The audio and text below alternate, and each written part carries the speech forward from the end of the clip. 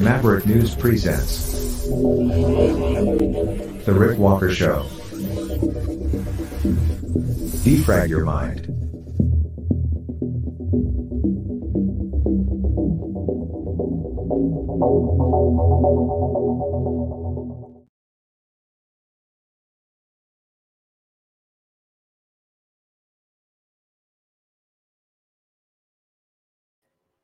All right. I got the logo down off my face. Microphone turned on. We're activated. Atomic batteries out of power. Turbines out of speed. It's time to engage. And I don't know where to start. Other than to say, I think there's a whole lot of lying going on out there. A whole lot. Propaganda. It is everywhere. It is off the charts tonight, baby. Oh, yes. What is truth? I don't know. It's hard to get to it. Very, very difficult. But we'll do our best to get you closer to it tonight. I am disheartened, to say the least. I am seeing so much junk on social media, and much of it coming from people I thought were legitimate journalists. I don't think I'm going to go so far as to call specific people out tonight, but yeah, there's some people out there who are telling great big fat juicy lies. I'm pretty sure of it. And they are. I don't think they have any remorse. I think they're cool with it.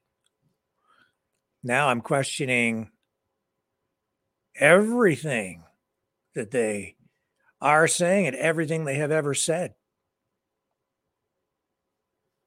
And a lot of this is related to what's going on between Israel and the Palestinians, Hamas.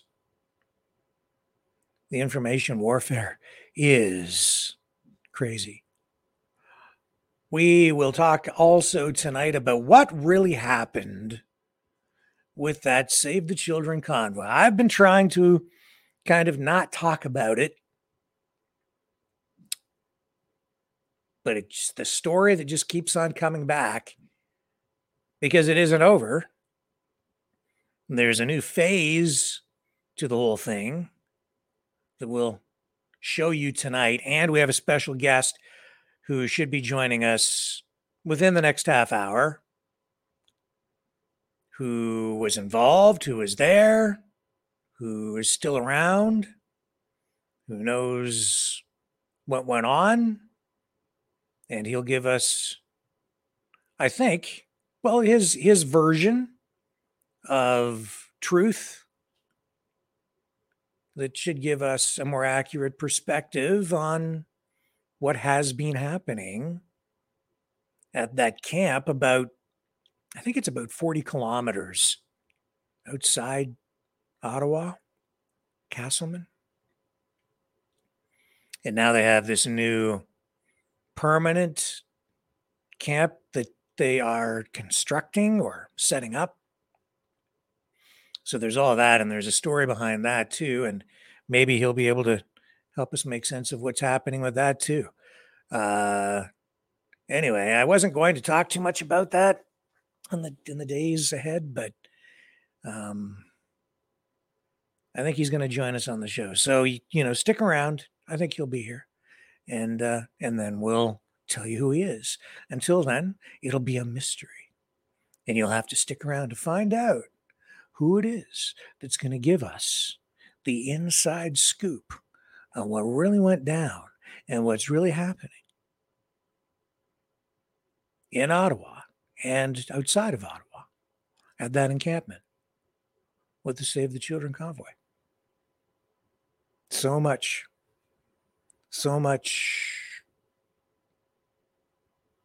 emotion and turmoil. We'll get into it.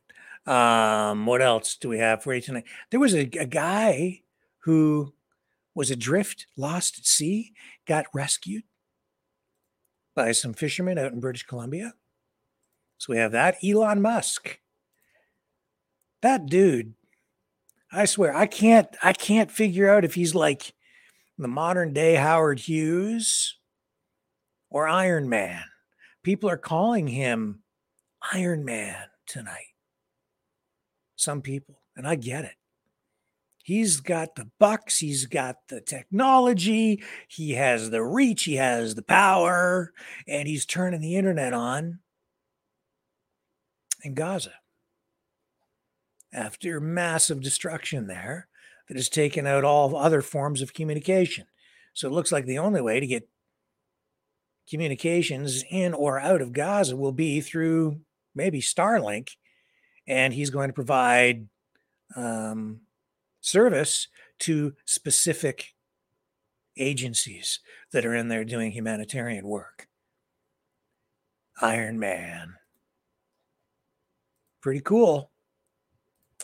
Pretty cool stuff. Gotta like that. Makes me want to get rich and do good deeds. Just like Elon Musk. I think he's doing good stuff. I think he's doing good deeds. Maybe he's worthy of becoming a Maverick Knight. Because he's using his superpowers for good and not for evil. Also, if we have time, I said I was going to get into tonight a discussion on, people being forced to take sides in this conflict between Israel and Palestine and Hamas.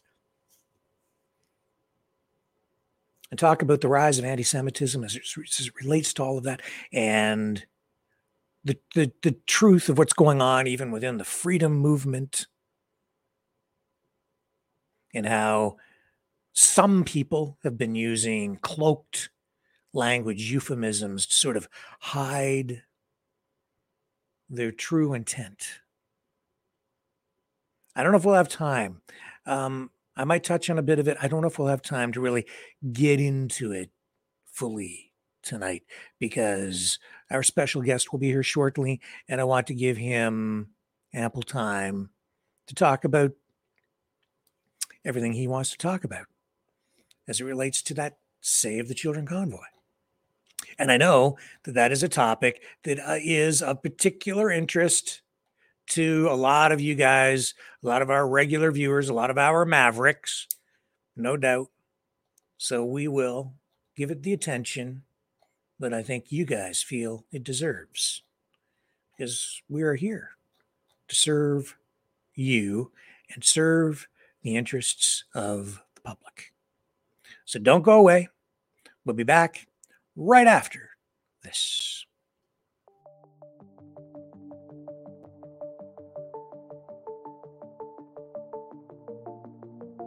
Greetings, brave Mavericks. Our quest for truth continues. We go beyond fake news. Together we expose propaganda. Together we pull others out of rabbit holes. We are maverick thinkers.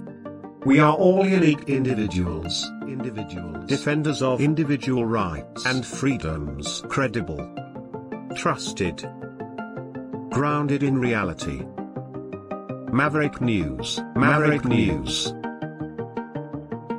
Defending free speech, free speech. Donate at freedomreporters.com. Do it now. Tomorrow may be too late. Maverick News. The world is watching.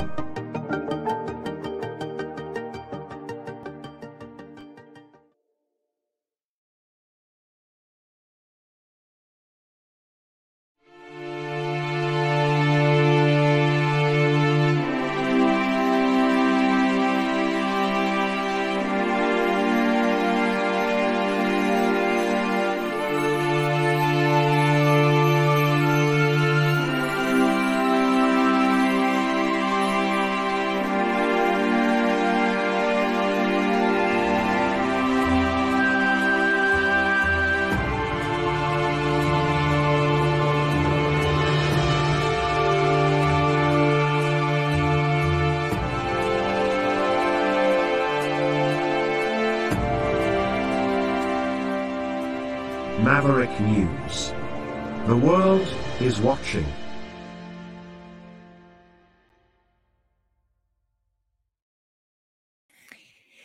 It isn't just a war,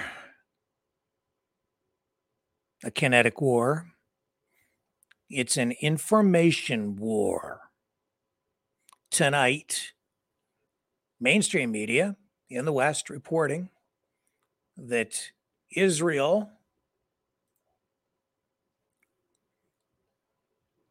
has killed more Hamas militants overnight. ABC News, as an example here. Let me just show you.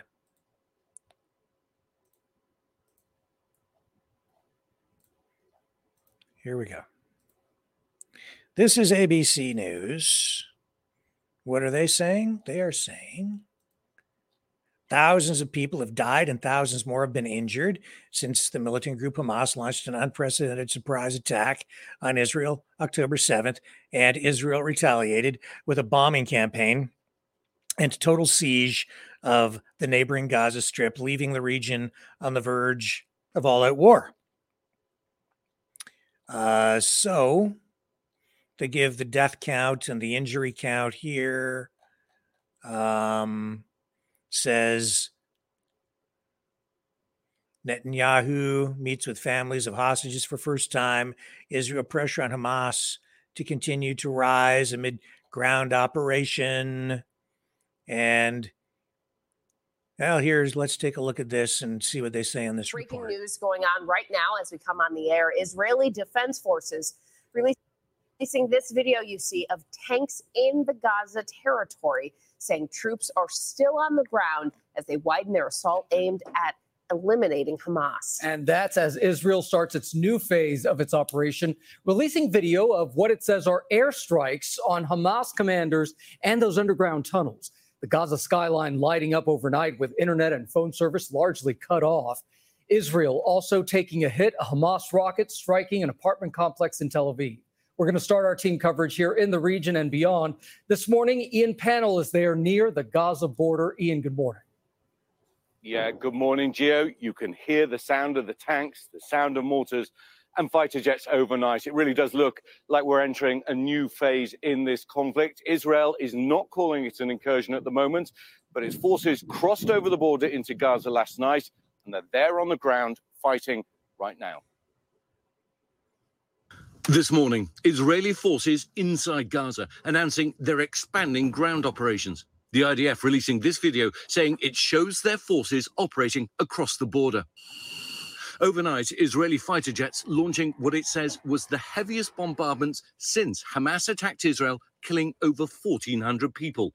The IDF claiming it hit 150 targets, killing 2 senior Hamas commanders and fighters and destroying underground tunnels. Hamas claiming Israeli troops were ambushed in 3 areas and sustained casualties, but the IDF denying it's had any losses. I spoke to Mark Regev this morning, an advisor to Prime Minister Netanyahu. Is that what expansion means?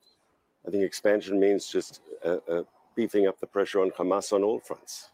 And in all ways? In all ways. It sounds not only a difficult undertaking, but a very long undertaking. It could be long, and it many challenges.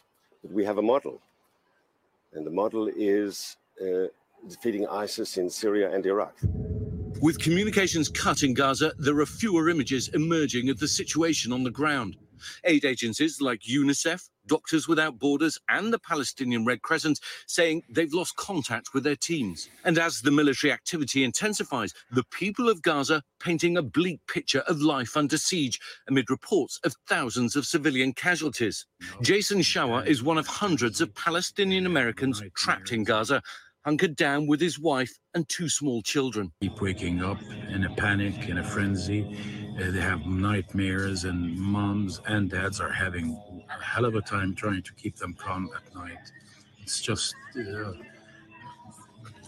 horrible. I mean, what else can I say?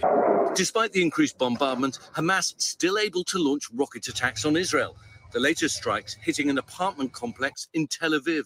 And the escalating conflict reaching the floor of the United Nations. The General Assembly adopting a resolution calling for an immediate, durable and sustained humanitarian truce between Israeli forces and Hamas militants in Gaza. But Israel responding, this is a black day for the UN, which has finally lost all relevance or legitimacy. While military operations expand, the families of the more than 200 hostages holding a vigil, calling on Israeli leaders to talk to them immediately. How does a land operation help to get hostages out? Hamas isn't going to suddenly become a humanitarian organization and decide, to do the right thing. Well, and the release hostages are hostages. leverage for them. And so we believe the correct way to get the hostages out is just to keep beefing up the pressure on Hamas. Militarily and politically, diplomatically, with their allies. A number of ways they're trying to beef up the pressure, but what we're hearing here is mainly that military pressure. The sound of intense activity being launched into Gaza. As we said in that report, very limited communications, but we do know from a couple of voices inside Gaza that it's been an incredibly difficult, dangerous, and stressful night. Incredibly difficult, no doubt about it, Ian. And what do we know about those 229 hostages? Because there's a real concern here about how they can get to safety if this ground invasion or operation intensifies. We know Qatari officials, they've been negotiating with Hamas, but having Israeli forces on the ground may really change things, right? Yes, it's undoubtedly going to be far more challenging for any negotiations that are underway to try and get those hostages out. You're right, Qatar's involved, Israel's involved, America is involved, and Egypt as well. So a number of countries trying to put pressure on Hamas. Now, interestingly, what Mark Regev said there, and also what I heard from the defense minister yesterday, Gallant, was that they believe that the only way you can apply the right kind of pressure is by this kind of military action. But as we heard from the hostages, they're the families of the hostages, they're deeply upset. They feel that they want to hear from the Israeli government. We're now being told that Defense Minister Gallant will meet with the families of the hostages tomorrow. Okay, so as I look at that, I have to say that the report seemed reasonably balanced. Maybe some bias in there, but reasonably balanced. They touched on both sides, so there's credibility to it.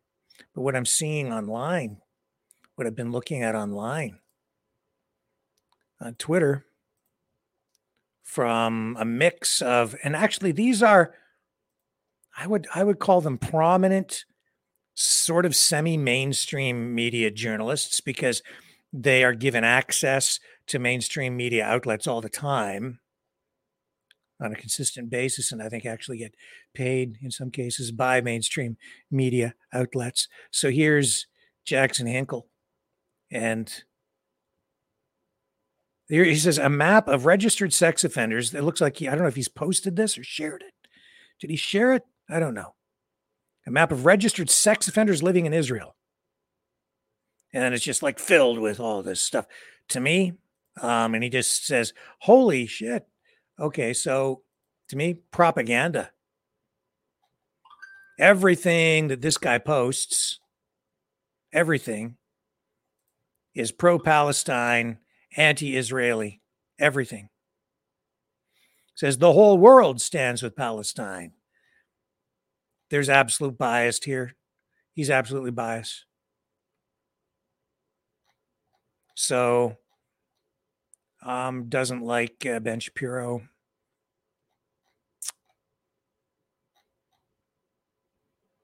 Don't like what I'm seeing here at all.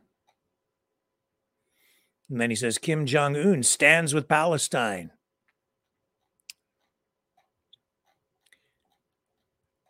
And there's that map of registered sex offenders with all the red dots.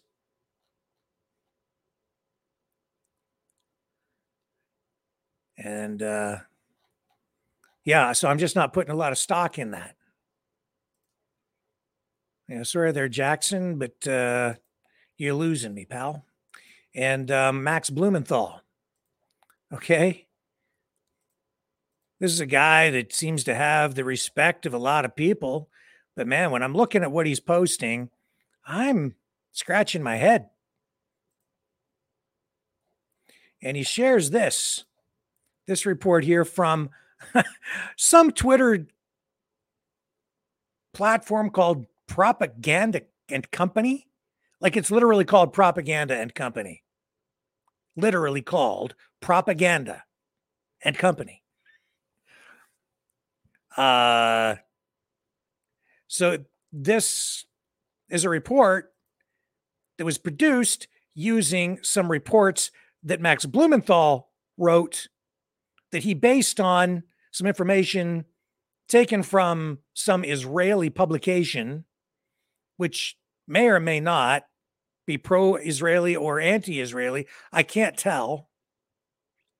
I would say anti-Israeli, but being portrayed in this report about the reports that Blumenthal did, which were based on other reports from another media outlet that is being sold to us as investigative journalism. And then we get this, which is totally anti-Israeli, pro-Palestinian. I'm going to call it exactly what they're calling it, propaganda. There may be elements of truth to this, but I can't.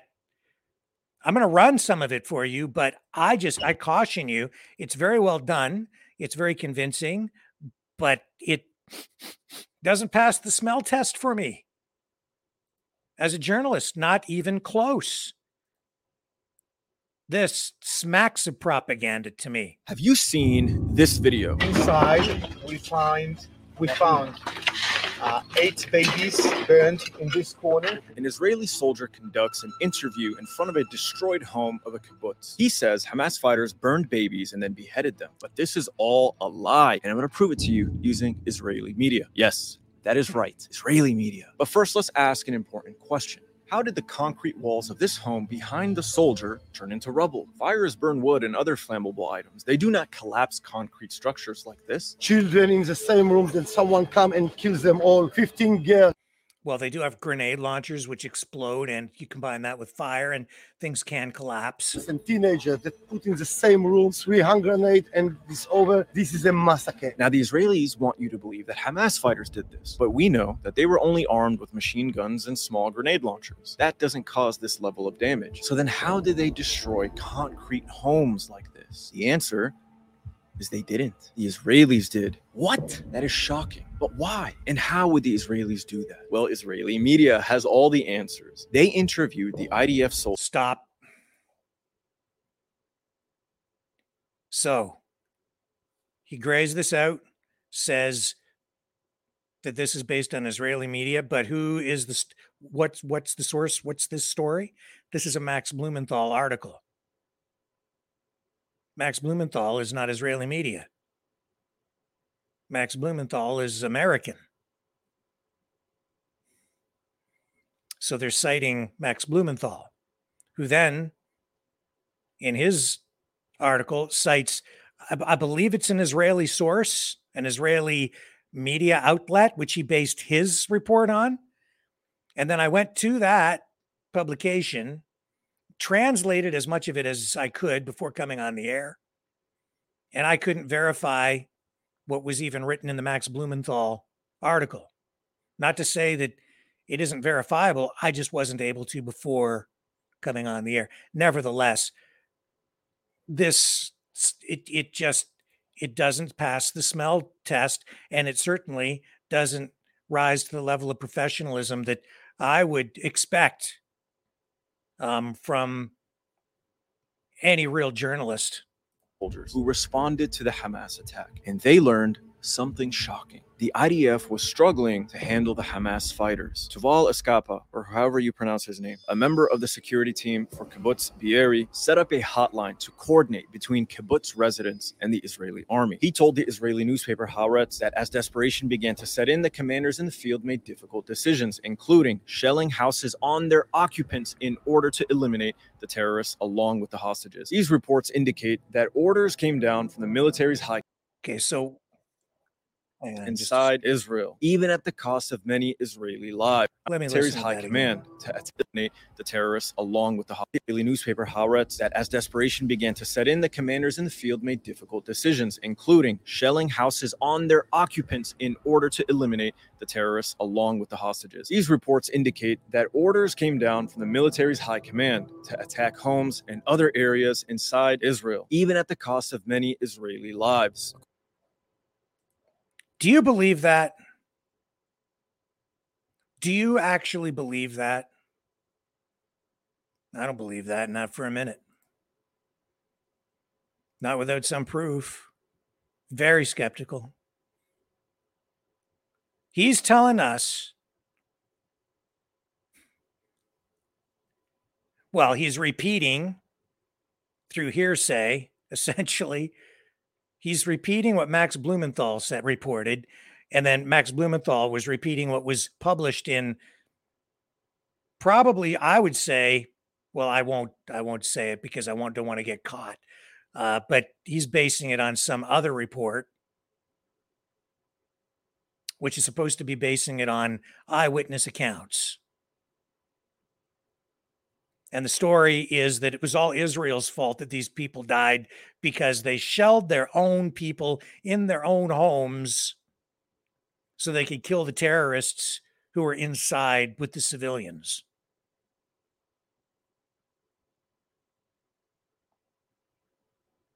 Absolving the Hamas fighters, terrorists, whatever you want to call them, absolving them of responsibility. Again.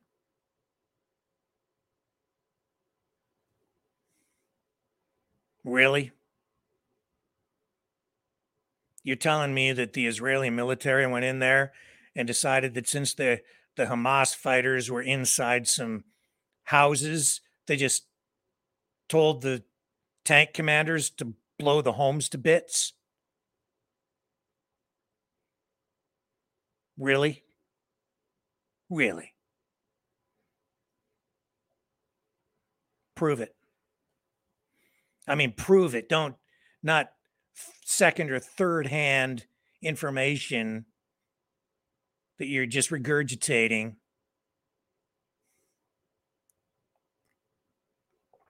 Yeah. Prove it, man. Prove it, Mr. Propaganda.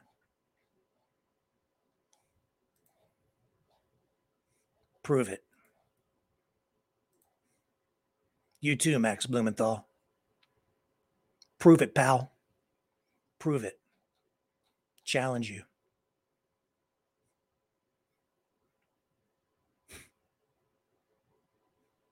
Prove it.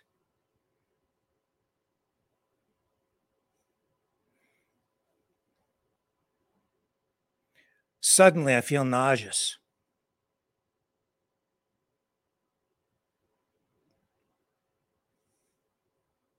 I really want to puke.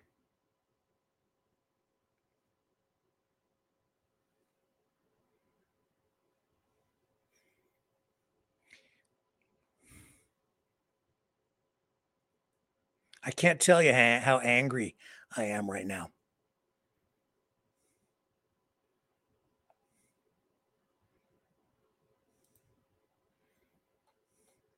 Prove it, Mr. Propaganda and Company Twitter boy.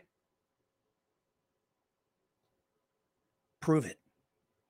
You bias hack. You are a propagandist until you prove otherwise. You stand so accused.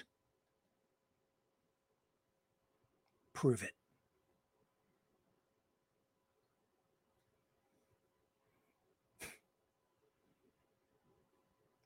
Excuse me for just a moment.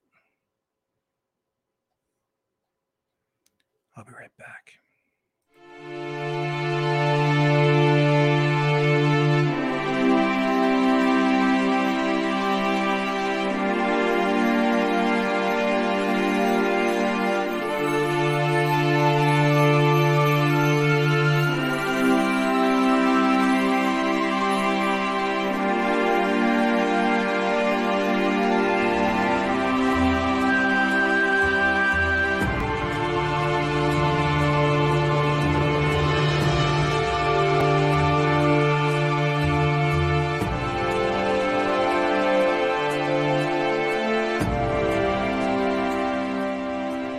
Maverick News. The world is watching.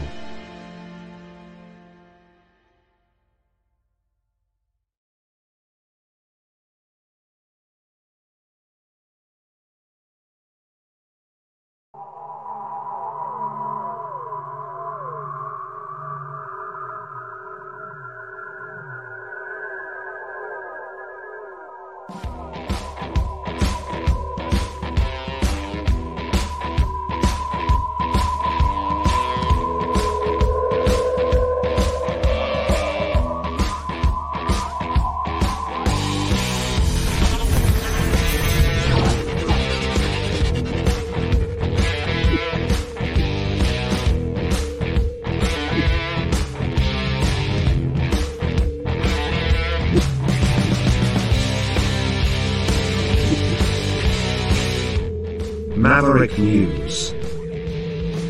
The world is watching.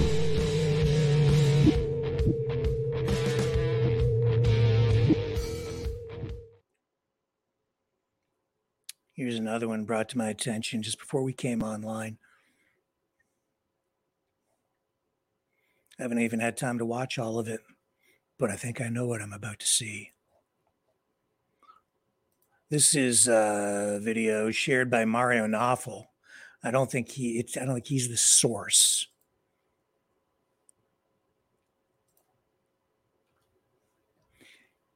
But he says, with no power, no communication lines, and no internet, you can hear the screams in the darkness as airstrikes continue. The screams in the darkness are harrowing to listen to. What? What? Let's watch, shall we?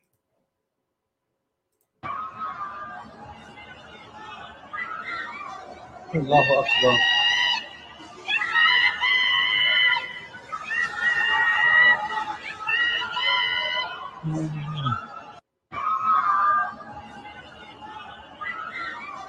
Allahu Akbar.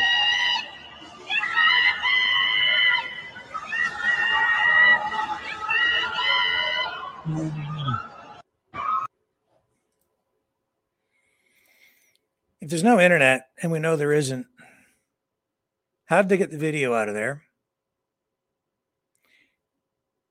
And you know what that reminds me of?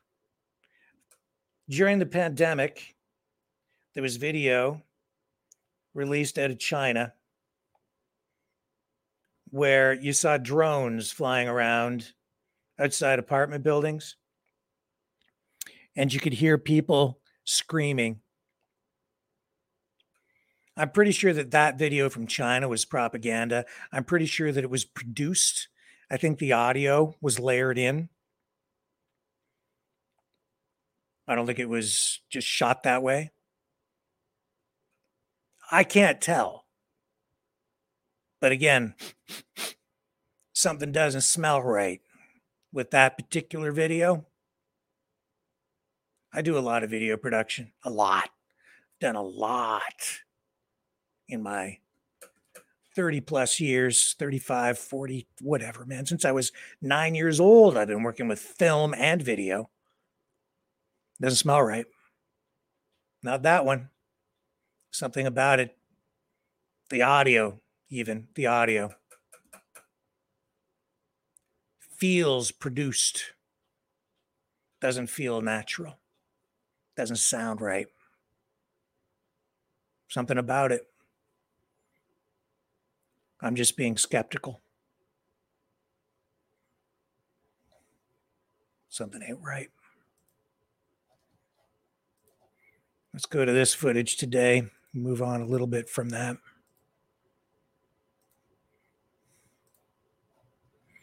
This is a protest, I guess, in London, England. Pro-Palestinian. Aerial footage.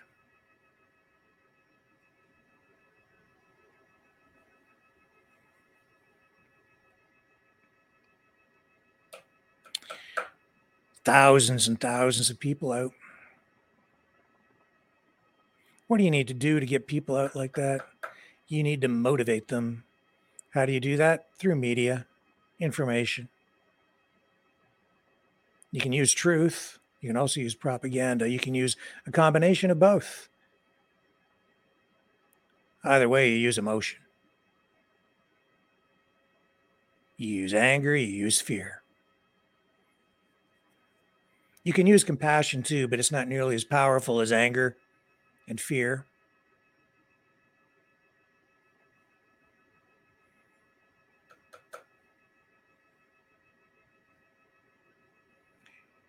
Yeah, we used to joke in the newsrooms I worked in, never let the truth get in the way of a good story. We used to joke about it. Today, I think that some people, some journalists, never let the, how should you phrase that? They don't give a damn about the truth. They just tell a good story. I think maybe they've taken the joke to heart.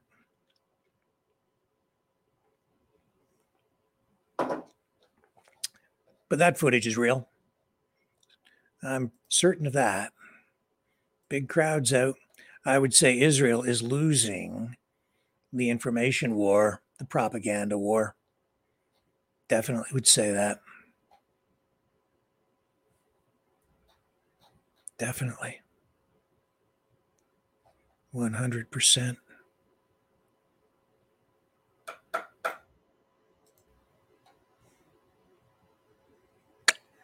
Wow.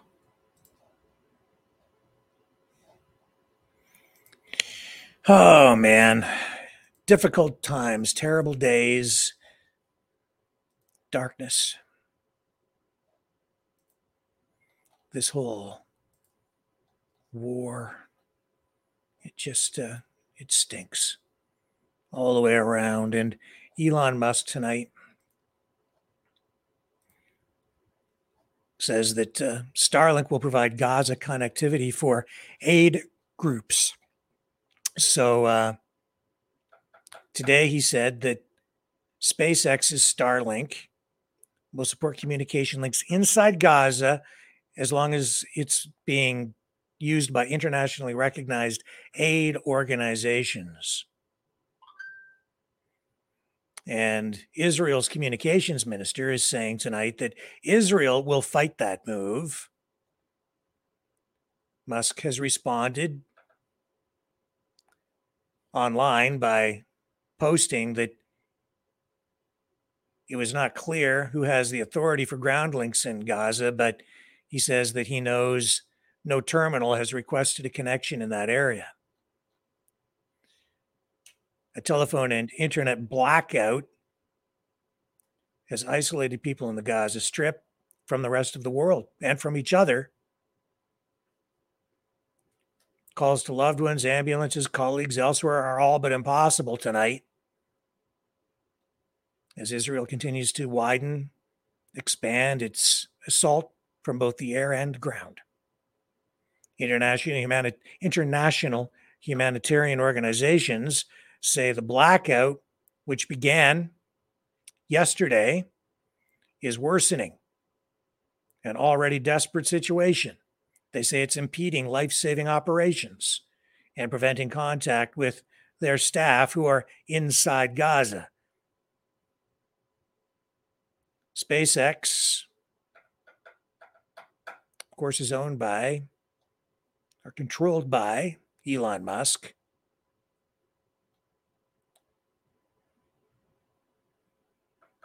And Israel is saying they will use all means at their disposal to fight Musk's humanitarian effort. Because, of course, they're trying to just neutralize everything in there. And if there's internet available, then Hamas, if they can tap into it, would then have communications abilities, which might hamper Israeli activity. So I certainly understand the perspective from Israel as well. While at the same time, you certainly need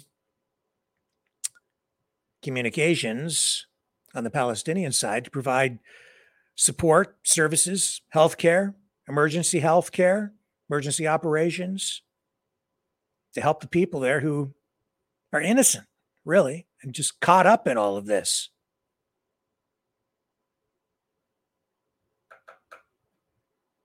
And that's what Israel is saying tonight. They're saying, quote, the communications minister saying, Hamas will use it for terrorist activities. They go on and say, perhaps Musk would be willing to condition it with the release of our abducted babies, sons, daughters, elderly people, all of them. By then, my office will cut any ties with Starlink.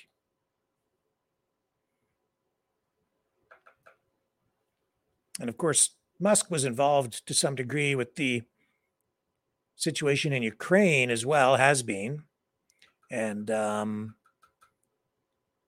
provided Starlink services into areas of Ukraine as well, but declined to extend coverage over Russian-occupied Crimea because he refused to allow his satellites to be used for Ukrainian attacks on Russian forces there.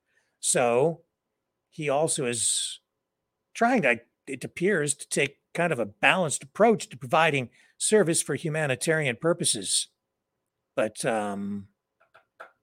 not extending full service in a way that would allow or permit any kind of military use that might put lives in jeopardy. So in that way, I totally get why tonight some people online are referring to Elon Musk as Iron Man.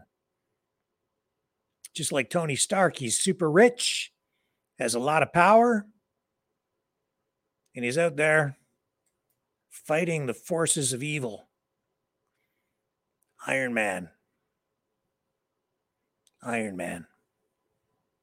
You know, further to that propaganda boy earlier, that report that I showed you, that goes on to suggest that a lot of the people who were killed were not really killed by Hamas, that they were actually caught in crossfire between Israeli forces and Hamas fighters.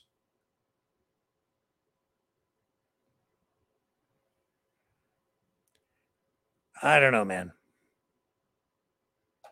Again, that report, it made my blood boil a bit.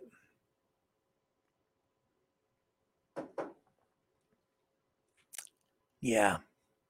I think our guest tried to jump in there for a moment.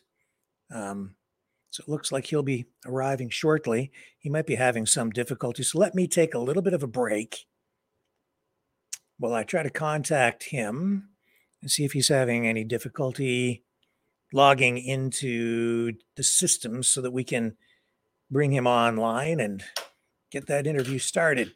Stay with me. I shall return.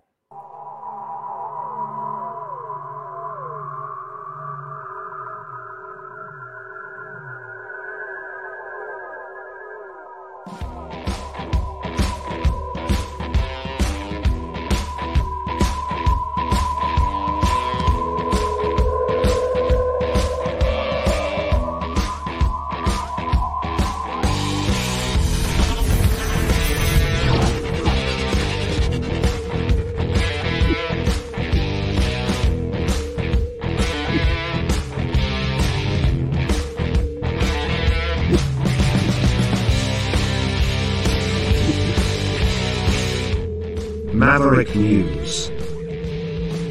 The world is watching.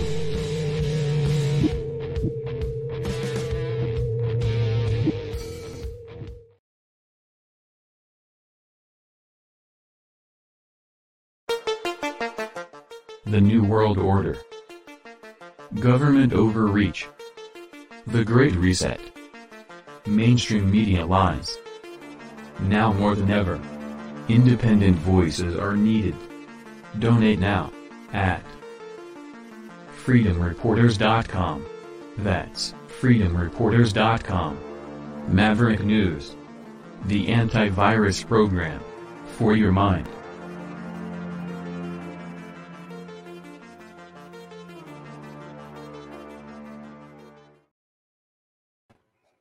Okay, I'm back, and our guest has arrived. I think he's ready to come on into the studio. So let's say hello, everybody, to Matt Venn. Your microphone is not working there, Matt.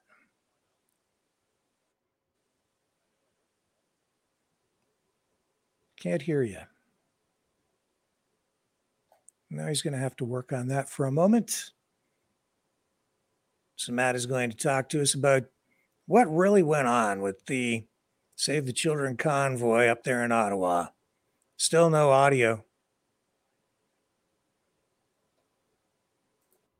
And microphone is not muted on my end. Not sure what's going on here. He'll get it straightened away. He'll get it worked out. He'll be with us in just a moment. So while we do that, why don't we, we'll just give him a moment to get his act together there, and I'll just run this for you. We are Mavericks. We say no to the Trudeau and Biden New World Order. And to bugs. Because bugs are creepy and gross. And people should not eat bugs. Maverick News. The world is watching. Hey, no! To bugs!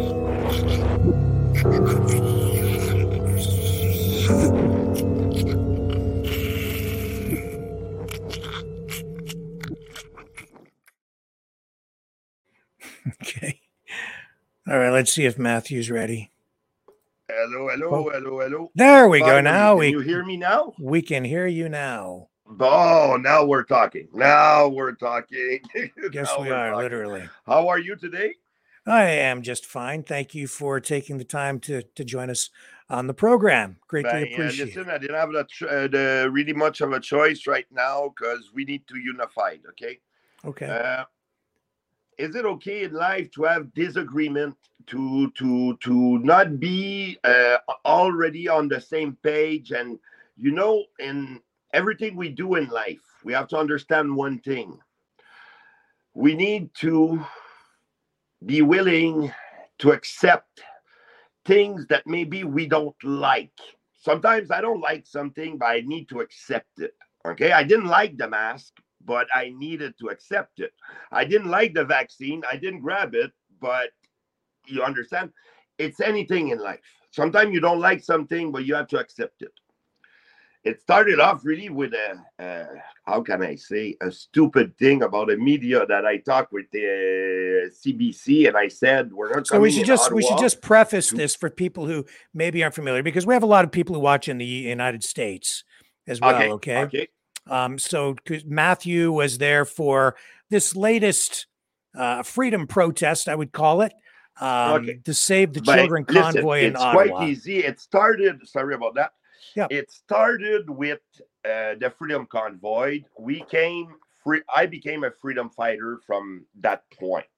Okay. After that, we protest and we protest and we protest. But now it's a little bit completely different. We're trying, and we learn again how to do things. You have to protest in front of the right place. As soon as we begin protesting in front of CBC, CTV, suddenly we're passing on the news more. We're getting to listen more.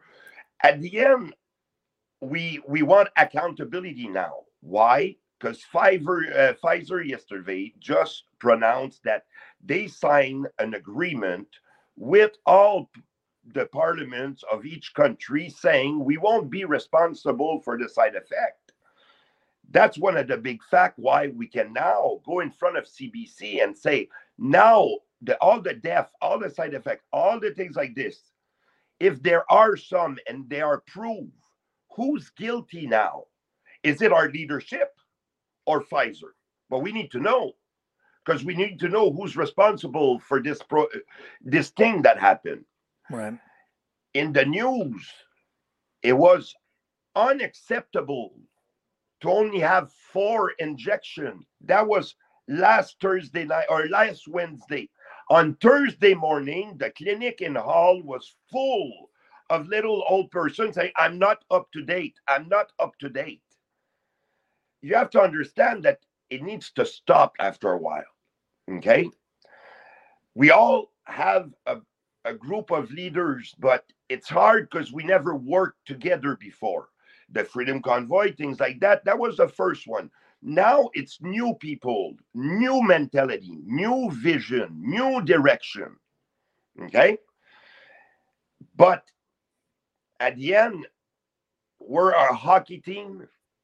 When there's a line in, let's say, in one of the lines of our hockey team, it doesn't function well. What's to do? Continue on working with that line going forward, or address the line and make some change together and as a team to have a structured team to go and win the Stanley Cup. We have to be aware of this. I'm not, because in the past week, it was a little bit rock and roll. If you look at everything that happened between me and a certain person. This convoy, this most recent convoy was called the Save the Children convoy or whatever. And, you know, it rolled in basically to Ottawa area, about a month or a little over a month ago now. Yeah, right? Almost a month ago. The thing is it's really hard because there's missing a couple of things in that thing. Okay, we're missing the key point of this team of ours. We're not bad people. We're good people. We want the good of this country. But we're not able to work with one another with different ideas and different place sometimes. Okay, because like the truth is, and everybody, it was on full display, there was a lot of dysfunctionality, a lot of infighting, a lot of problems from the very beginning, right? And a lot of it was just broadcast on social media. The first day, the first day or the first 2 days, the first day in Ottawa, the first day at the camp, yes. Okay, but the rest of the time, we cannot say that anything like this happened at our camp. The mayor was really satisfied with the program. The city didn't have any complaints. The citizens were bringing stuff to us. It's not about this. It's about me. I was stuck in a thing because I talked with the media. It was a thing. So now am I okay to talk with you, with with somebody I talked way before this convoy, right? You understand? After a while, we need to be, again, so people understand, you kind of got into a conflict with some of the main people out there because Bridge to Freedom, Normand Blanchfield, yes. Okay, and that was because you granted an interview or you spoke to a reporter. You just on your own, you decided to answer some questions. I decided to say to the population of Ottawa, we're sorry for what happened last year, because last year people don't understand. It needs to be clear with everybody. It was an aggression, a little bit. The horn, the 21 days, the truck in front of your house. Yes, it was. Who, at the end, put that truck in front of your house? That's the only thing I'm asking as a question. Who put that truck in front of the house? The leadership, chief of police, the mayor, the bylaw. These are the people that put the truck there. On the 5th day, I record a full video of the end of Wellington, the bridge to go to Hall, the bridge to come back on the other side, the parkway to the War Museum, from the War Museum to Champlain Bridge. You got to fit all that on that parkway too, okay? So to simplify that for people, what you're right. So, nobody. So what you're saying is it was the municipality, it was the police chief, it was the government that directed the trucks to park over by the residential area where they ended up disturbing people. And so you're saying that really it was their fault that the Perfect. people I had a said problem, it on the right? 5th day. I say, open the gates. We'll all park there. We won't affect nobody. There's nobody living there. I made a video. I send all the MPs. I send the secretary of the mayor, bylaw, whatever. Did they listen? None. And as a None result, listen. right, and because of the Because they disturbance that wanted was to annoy the created, city of now Ottawa. That you're was their facing goal. Because right, they now, knew if they annoyed the city of Ottawa, the people were getting, so annoyed that would move them out. and now you have a Or class some shit action like this, but- lawsuit from residents who say that they suffered, that there was an aggression, that there was a disturbance. It's not because of the trucker. You have to understand. Look, I need to really put my words clear. Mm-hmm. The trucker came from wherever he came from. He was here in Ottawa to do one thing, make two things: make noise, to have a discussion. Two things: make noise, to have a discussion. That's why he came here. Okay, that was his duty, his job. Make noise, have a discussion. Right. That's it. Right. Okay, that's why they came here. Okay, so the truck left. They arrived here. They were parked all over. They did. What was their job again? Make noise and have a discussion. What they did. Okay, but the city bylaw, the people like this, they decided, knowing they were coming here to make noise and have a discussion, they decided to put these trucks in front of these places where people were working from home at the time. Remember, all the government, everybody was working from home at the time. Right. Okay, they could have chosen to put everything there. It wouldn't have bothered nobody. I make the video. I send all the MP. I send everybody this. Who listened? No one. At the end, no one wanted to listen at that time. Okay, first 10 days, Monsieur Trudeau had COVID. Okay, we couldn't talk. From the first day that we arrived, he had COVID. So sooner it was on the 11th day at the morning that we could talk with Monsieur Trudeau. So we were 10 days here going, we're making noise and we're turning our little fingers here. Okay, and he came out. Did he want to talk? Did he want to have a sit down? Did he want to have a negotiation? Did he want to resolve this issue? No. But it's true. We didn't help ourselves having a big trailer say F you Trudeau right in front of the office.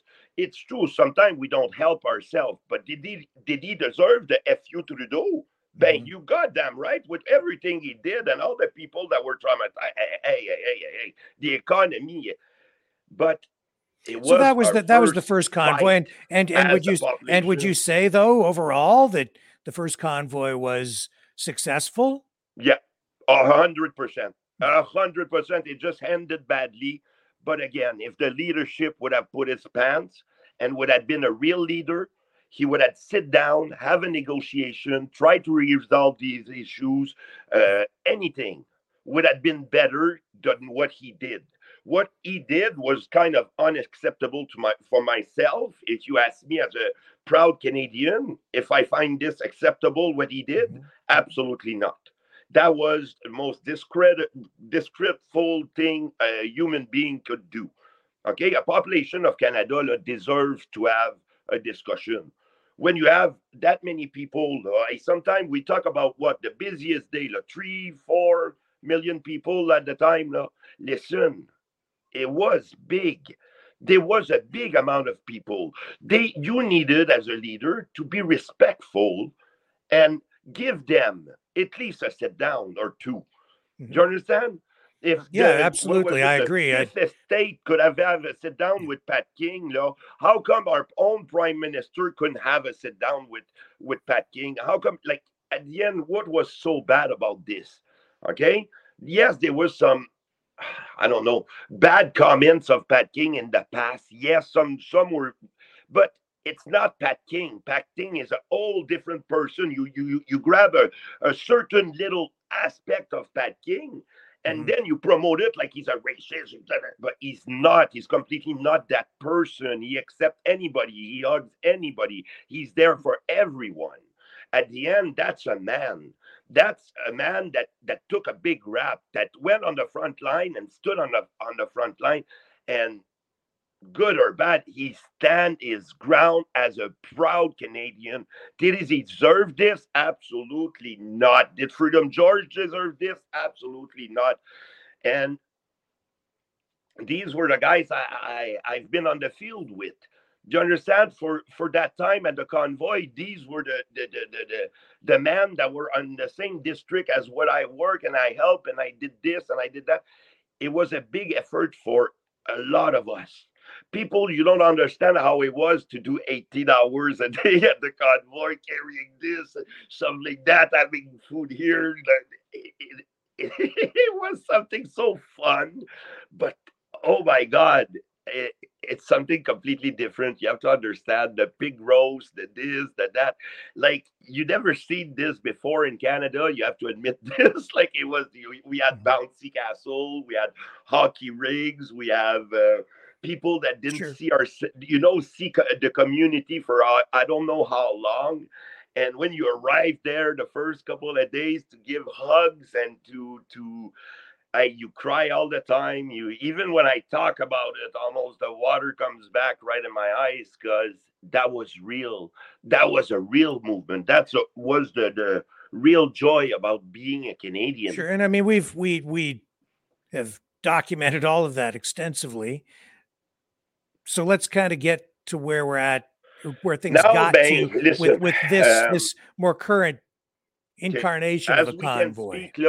We begin to have a lot of things, that court case that doesn't hold, that they put on all our people, that no matter which one of the freedom people were which group it was and things like that, the thing doesn't hold in court. So everything that happens to these people, all these injuries, all these breaking trucks, these loss of wealth that they didn't have because they were stuck there, they had condition here. At the end, nothing is able to stick. Why? Because nothing at the convoy was illegal. Okay, the only illegal thing, and to my eyes, was the leadership not able to put his pants and have a negotiation with the people that were there. Okay, but that was the only illegal but thing. This is all like 2-year-old stuff. So let's get to. Man, we have a lot of documents right now. We're not enough to bring out one thing. We need to pass in front of the Supreme Court, but we don't have the numbers. Why? Because the people don't see the structure of it all from A to Z. Then we're like, I'm not following. I'm not understanding where you're at. What are you referring to? You don't have the numbers. What are you talking about? We thought to have thousands and thousands and thousands of people out to this new convoy. Yeah, to come and help, to come and join, to understand how crucial it is before January, before they pass your digital ID, digital currency, digital passport. They're all coming with this soon enough. Okay, soon enough. If you believe that it's going to be in 2030, then here you go. You're putting your freaking finger right in your eyes, my friend, because they're coming with it way sooner than what you think. Okay, they're about to do some crazy nonsense, and I'm not part of this. I was born free. I'll stay free till the day that I die. And bullshit, I'm gonna comply with a digital ID, digital currency, digital passport. No. That's my privacy. I want a passport. Here's my real passport. You have my real passport. I want things like this. You want money? I can have some real money. I don't need that. If you decide to block my account, and then I can't buy anything, I can feed myself, I can pay my bills, what is this? At the end, that's the problem with everything that's happening right now. That's what I'm scared of. So after that, it's just a pin that they pull and they put back, and they pull and they put back. You better listen, or I'm putting the pin, and then they put back the pin, and they put up the pin, then they put, no. That's not true. That I'm going to accept this for my Canadian civilization. Sorry to say. Okay. So let me ask you some questions, specific to the new convoy that arrived just over a month ago. When we arrived there. Tell me about how many. You said you didn't have. Matt. Let me ask you some questions. Let me get a question in. How many people actually showed up? The weekend. at least. But we were 250 cars, the biggest convoy. There was 3 kilometers of convoy the weekend. They did a great job. They were, 3 kilometers of convoy? I don't know how many cars is that. But to pass in Ottawa with that many of a convoy, that's big. But it's not over. You don't. Because I saw some video, but the one video that I saw most recently, the one video that I saw most recently was only. He's gonna have a base in Ontario. Only if we're gonna work. We're gonna try to do things. It's gonna be settled. We're gonna have. If I may. I did see video of a convoy just recently, and we counted about 16 to 20 cars. Oh, no, that was the first. No, that was a little bit before. No. The 3 kilometer convoy was not last weekend, the weekend before. Okay. Yeah, I know that you had a bunch of people from across Ontario come up there, and there was. I understand, but again, did have some people show up. We came in the city. True, we came in the city. They went from block to block to block, non-stop. They didn't stop their car. They went through. They stopped at Canadian Tire. They put gas. They went on back on the highway, and they left. Okay? Respectable, honorable. And where did they drive? They weren't able to go right downtown. They did their great job. That was the way to do it. Where did the convoy? That's the way to do it. What kind of route did the convoy take? I didn't. Oh, they went straight downtown almost. They went off the highway. They passed straight through downtown near the parliament. They didn't pass in front of the parliament. They didn't go that far. But right off the exit of the highway, they turned and they went down. Really beautiful, honorable, respectful. The way they did it, the class they have. They didn't stop their car. They didn't jam any roads. They just continue, and went out of the city, no problem.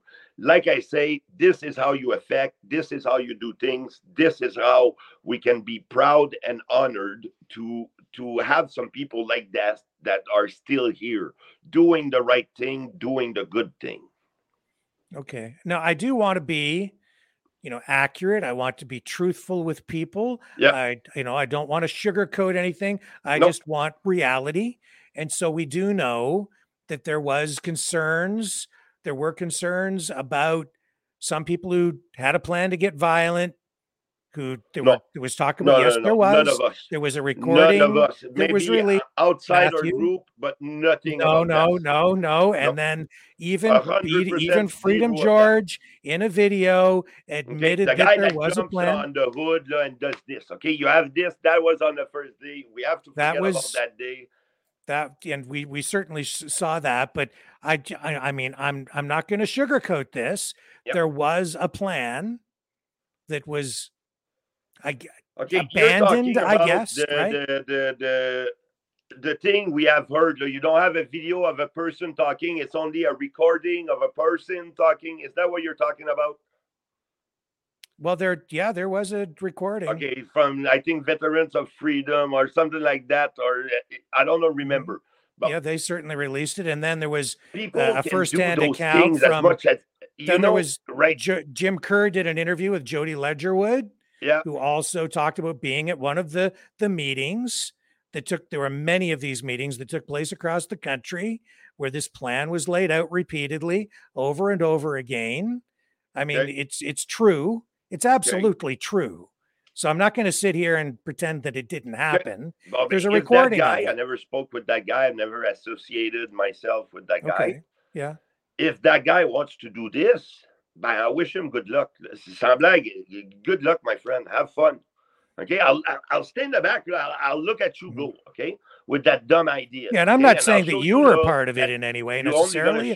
I'm just saying that there was absolutely a plan out there.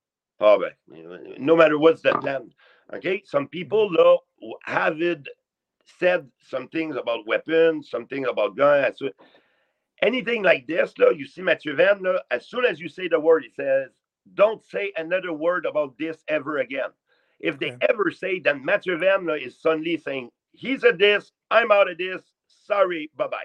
Okay? So, but part of the reason I bring it up is because with the release of that information, it sort of took the wind out of the sails of the whole thing. I think that at that point, a lot of people didn't go because they became aware that this information had been out there, right? That's all bullshit, So- because nothing about a freedom fighter is about to fight like this. Freedom fighter, we fight with our heart and our mind, okay, and the numbers and the noise, but we never fight with any kind of violence, with any kind of destruction. Yes, on the first day, the guy decided to come to the camp, and the guy jumping on his car, and whatever happened. Even it was incredible just to look at it. Well, that was a separate incident. Listen, it happened. We it happened. certainly We saw cannot that was change a it. separate What you wanna incident, do, which that's was in the past. ridiculous. But Honestly, it's been done. what we It's been saw. done. But I mean, since then, we none did of this see happened. that, and that was ridiculous. And that was a disagreement over what the messaging, I guess, should be. Yeah, whatever. Right? Like I with, say, that's why I said in the past couple of days that the problem right now about this movement, before it dies, we need to address the circle of it all and listen to one another, and stop having a one-way mentality. It's not one person. It's not I or me. It is us, we. It's the numbers, it's the group, it's everybody, one person, one vote. That's why the most people we have the true and honest way we can go. Okay, and if we could have the numbers, somebody would give us some documentation that we absolutely need. But since we don't have the numbers, since we're not able to achieve the real true number of Canadians that wants to defend what happened in the past couple of years, we won't be able to make it. But the thing that's dangerous about all of this is, if we don't stop these people, these retarded people that only believes in the puppeteer, and it's gonna bring us there, and they're coming on hard on you. You won't own nothing. You'll be happy. All sorts of force injection you'll have to take, or if you don't take it, you won't have the passport. You won't have this. You won't be able to go there. It's gonna come solid. Okay, that's why, as a Canadian, if you don't see this and understand how crucial it is for you to, whoa, yeah, he's right. I did one time have a Canadian Declaration of Rights. Okay, but now, I don't think it exists no more. Okay, I don't even think it's applying. And we need to be aware of this. And that's why I'm still here. That's why I'm still defending this. That's why it's crucial for the day, we would have 1 million people in Ottawa. Just say this, that would be I don't know. It's something I wish I had in my hand so much that I want to make an effect. If I would have 1 million people just standing on their 2 feet, nothing else, okay? Their mouth, their 2 feet, right there. Well, we were certainly a long way off from 1 million people in Ottawa with this most recent convoy. That's for sure. Didn't get anywhere near that. No. Max the one weekend. If your figures are accurate, that was 250. Never have. You're saying 250 vehicles at the peak. But generally, on average, I think you were looking at what, maybe 50, 40, 50, 60 vehicles, something like that. That looks solid, professional, authentic, structure, unified, one with one another. People will come. But people, when they don't feel the true, honest power and respect about the team, they won't join. Well, certainly, professionalism is something that is absolutely needed. Of it all, yeah, I mean, understand. Yes, I want to be part of it. If you want people to follow and you want people to do something productive and constructive and positive, you need a level of professionalism there. You need to bring people with credibility to the table. You need a very focused message and a focused goal. I think almost all of these things were really lacking in what did you see anything transpired, right? Rick, have you seen any plan? Have you seen a detailed, concrete plan about what they want? I did see. Well, we know that there was a plan, but it wasn't a No, good I'm not plan. talking about the And that bullshit plan kind violent of went plan. out. No, I'm not That talking plan went out about the that window, right? lunatic plan. Pretty I'm quickly, talking that went out the from window. the convoy in Ottawa, the place in Ottawa.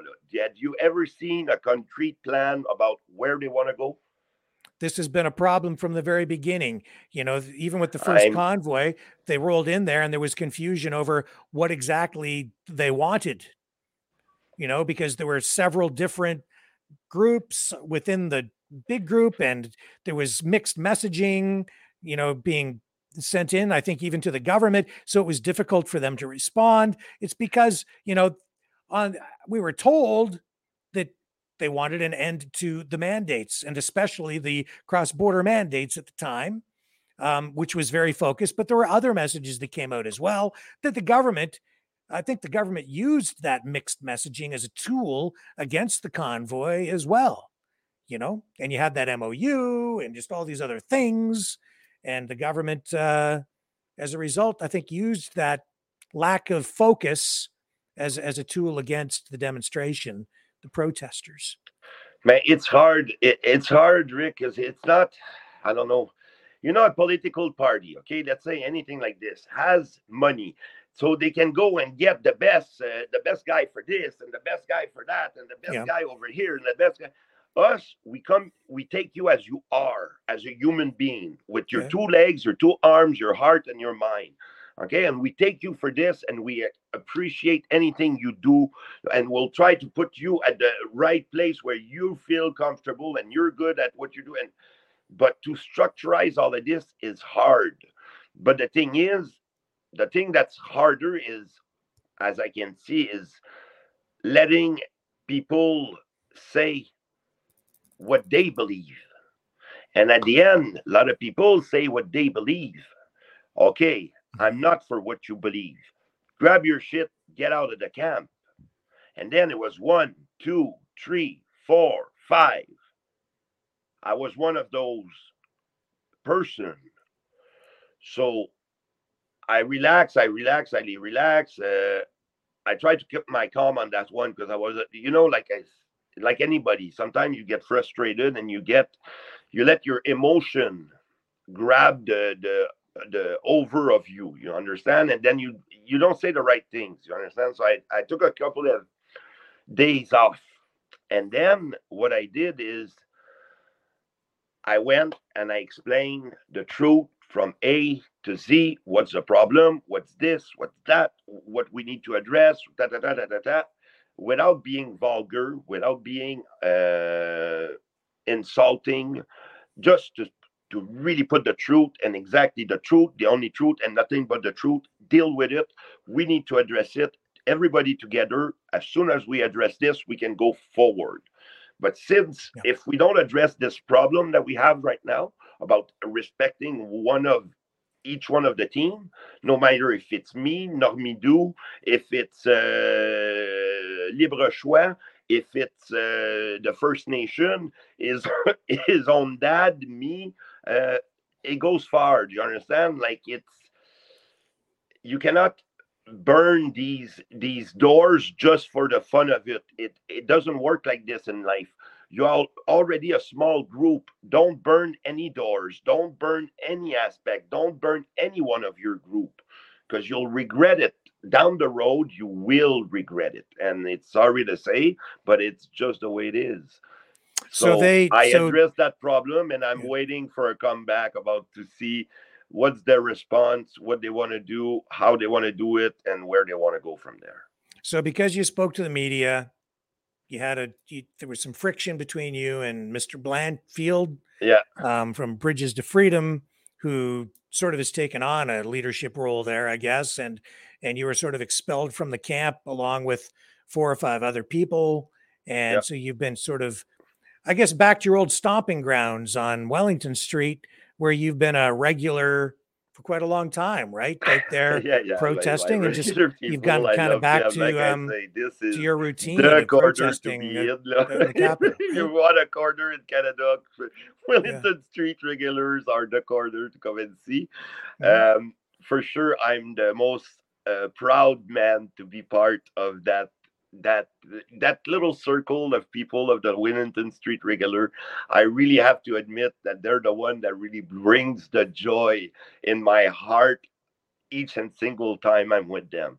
And no matter who it is, I respect each and single one of us. It's never been easy though, Rick. You have to admit the Wellington Street Regular, sometimes we battle a little bit. We frustrate, like it was a big process about adjusting one another with one another. And that's what I don't see in this camp, is to see what the Wellington Street Regular has did about working with one another, not pushing too hard, even if we don't agree or we're not completely 100% with you or something like that. But at least we can talk with the Wellington Street Regular. We can have a negotiation. We can do these kind of comments, and we can arrive to a certain discussion or and just to again explain for people who maybe don't know, when we say Wellington Street Regulars, we're talking about protesters who are out there virtually every day, sort of live streaming, approaching politicians, asking tough questions, just applying pressure through peaceful protest and activism on the streets every single day. You guys have been out there very consistently ever since the convoy, the original convoy, and you're still out there today, every day, together, applying pressure, trying to affect change.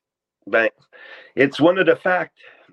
Some people wants to be violent and things like this. I wish them good luck. Us, we believe in going talking in front of the politician, put him on the spot, talking loud a little bit, let them know that what they do, they have consequences on their action.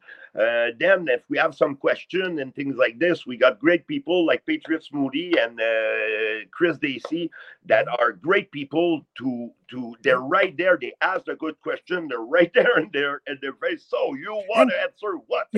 And I would say that, they have their own style of what they do. And I would say in their way and in your way, you have been effective in applying pressure to the politicians. And I think that it's a lot of what you have done that have resulted, honestly, in the slide in the polls for Justin Trudeau.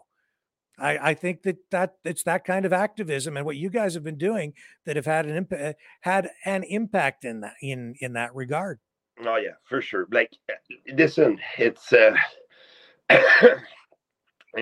this situation is really to another level. Again, his wife this week with the new boyfriend, but the new boyfriend has been there for over 2 years, We have picture over 2 years ago. But it's a bunch of lies. Even up to his own relationship with his wife, it's still a lie. So it's a lie, and the population accepts all the lies now. You can lie about anything as no problem. The people accept it. At the end, that's a little bit the issue I have right now with our leadership.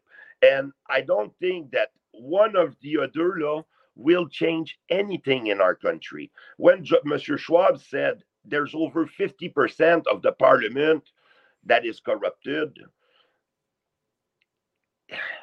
no matter who's the head, you control majority of your chamber anyways. So you can change whoever you want. If you have 50% and more of your chamber, you can do whatever the hell you want with this country. That's the thing. And we need to be aware of this, and we need to be conscious of all these things. You understand? Like, it's, to my eyes, it's not Canada. It's not the country I thought I was living in. I thought we had values, principle, truth, honesty, right way to do things. Like when you're always, like a sergeant in the army, he never, he's always on time. He never, everything is, the protocol is always there. Right. So just back to this that we respected. But at the end, I look at Canada right now, and I think that this country is suddenly all turnish apart, to the point where I don't know. So back to this new convoy, which is actually still sort of out there, but the whole thing ended up being a disappointment for a lot of people. We've even seen within the last, I guess, day or two, Iron Crow, who is friends with Gordon Berry, who helped get things organized early on, came out, posted a video yesterday, I think, saying that he's very disappointed, doesn't want, Yeah, you know, it's doesn't hard. want, he's It's walking away from it, doesn't want to be involved anymore. Some other people have made similar videos. yeah. So what went wrong? But to my eyes, I can only see one thing that's going wrong.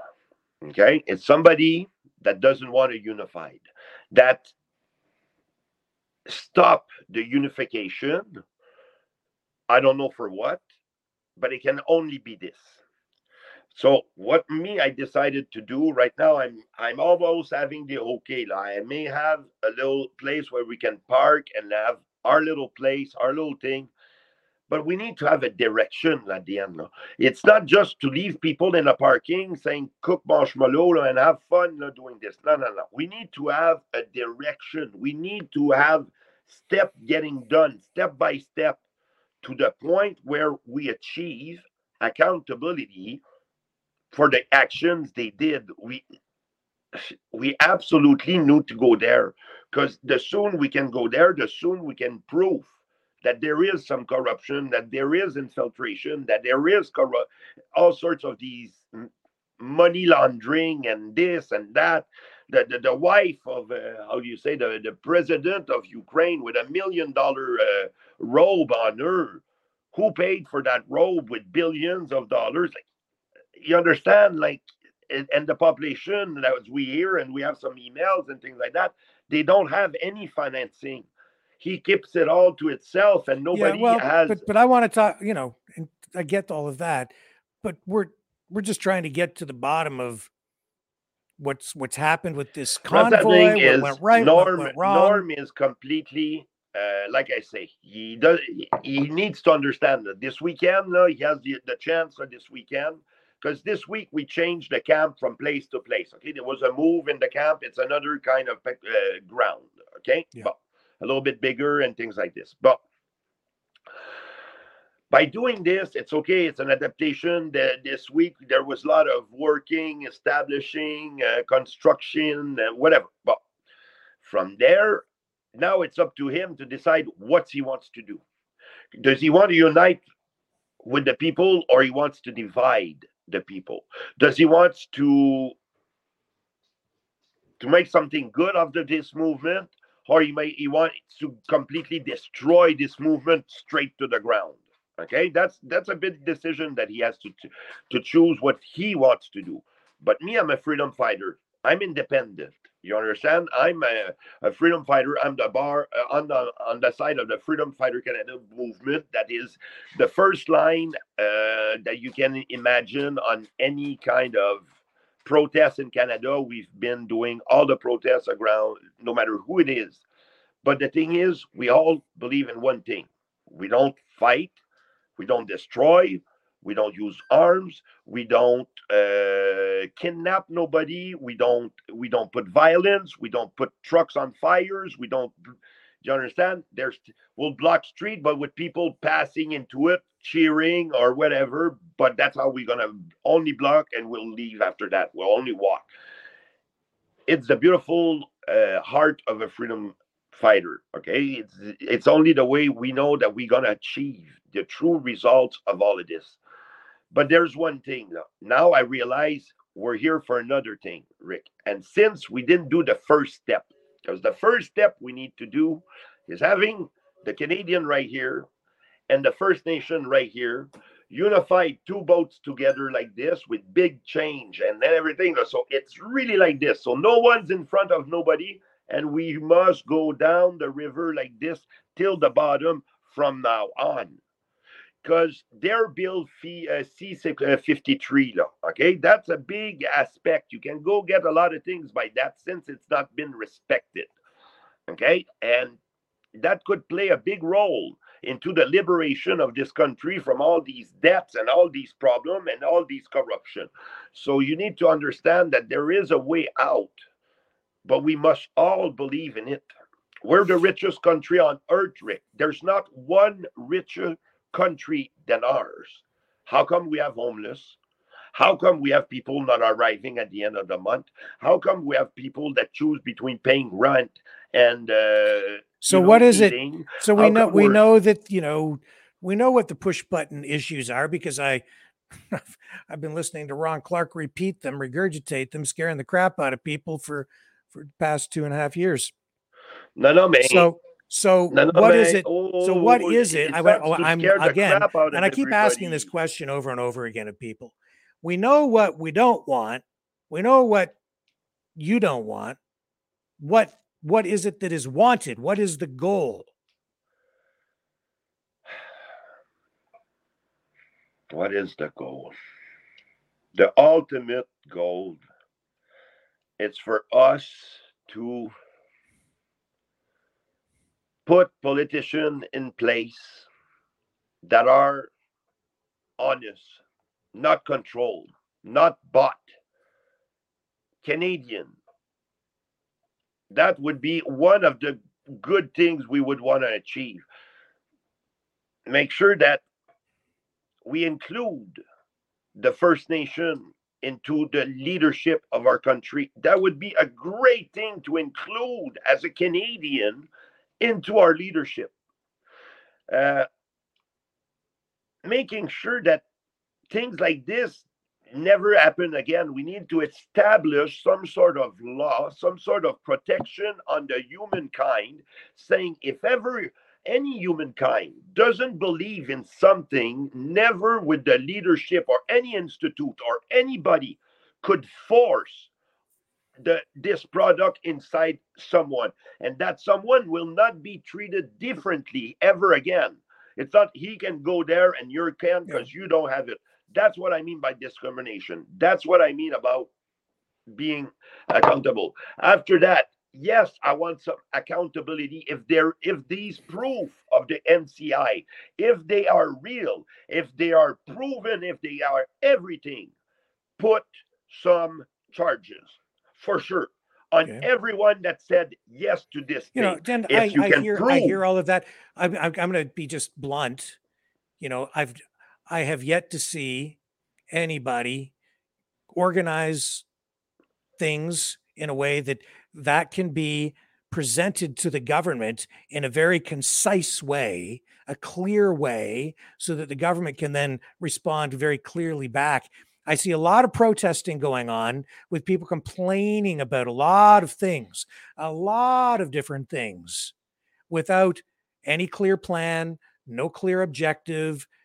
Government can't effectively respond to these very broad, to a very broad list of broad complaints.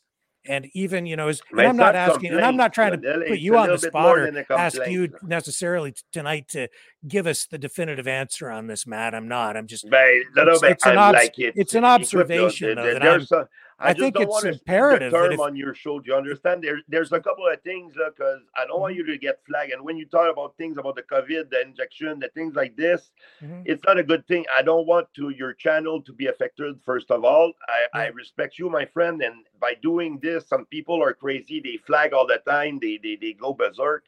So I won't get in that. But in that domain, I'll just say that domain, there's a lot of things that they need to be answered. Yeah, no question. Okay, and they were aware of a lot of things. We got emails about saying, Houston, we have a problem. Please stop it, and they continue.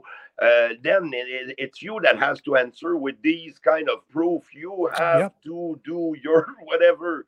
Okay, your defense on this. I'm not. Oh yeah, and I'm not defending any of that. No, all I'm you. saying, I mean them for them to defend themselves when they have these attacks. All I'm saying is, you know, to achieve anything in life, you need to establish a very clear goal. And I don't think that I've ever seen a really clear objective established, so that people can work toward that particular goal, except for maybe, certain circumstances or situations like the Million March for Children, which was, clearly a little more clearly defined. And as a result, you got a massive huge crowd of people out to demonstrate on that one day. It was a very successful protest in that way. But I don't know if it makes something, Rick. At the end, no, it's try to find accountability, and proof and documents that you can put on them. Because right now, they see you in front, going freedom, Canada, blah, blah, blah, yeah. Right. Okay, you can do that all day, all freaking day. Okay, and I don't believe that it's going to change something.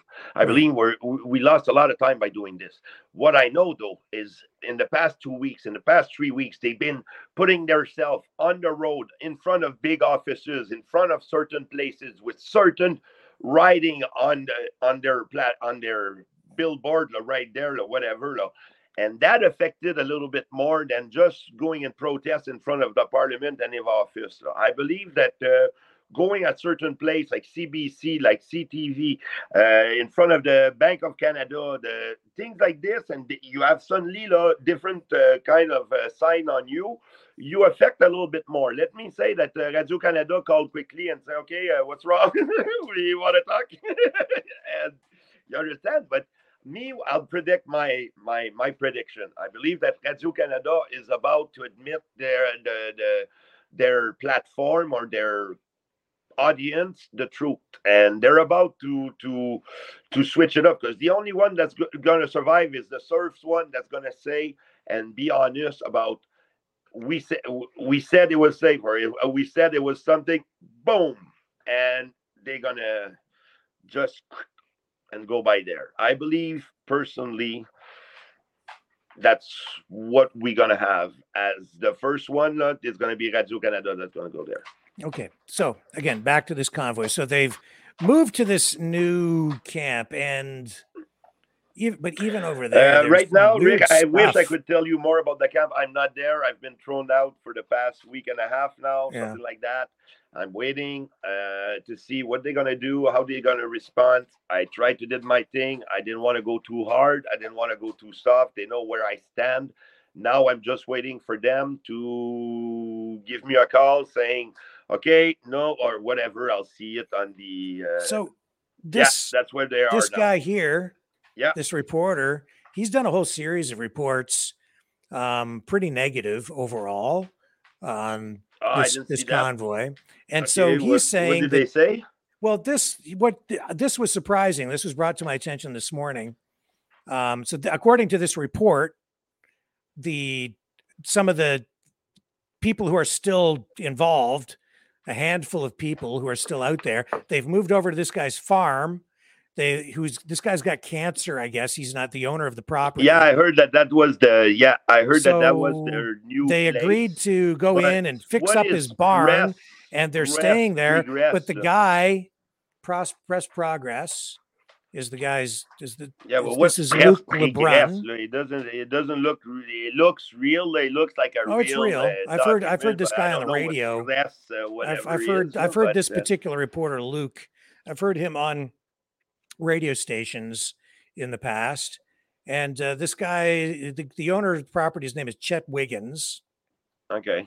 And he's saying he's a guy that helps. So at the end, he said I'm that. all honored So for this people that guy, give their this time farm and owner effort. is saying, or according to this reporter, that he doesn't really know anything about what the people there are doing, and he didn't say that they could stay there permanently. He's saying that they just agreed to come in and help him fix his barn because he's got cancer, and he can't do it all himself. And on the other side of this, we're hearing from like Freedom George and some of the others that they're in there. What he said is we got a place that, because the guy, like you say, has a couple of health issues. I think, as we can read or whatever I learned, is there's a couple of reparation on the lot and things like this that they will help him with. And in exchange, he's gonna help us with his whatever his property and things like that. So I think it's a freedom kind of thing, is to have something to give something back kind of thing. So at the end, I don't see the problem with this. Well, the guy is saying that he was somewhat, I guess, deceived, and that he really hasn't given them permission to set up a permanent camp there.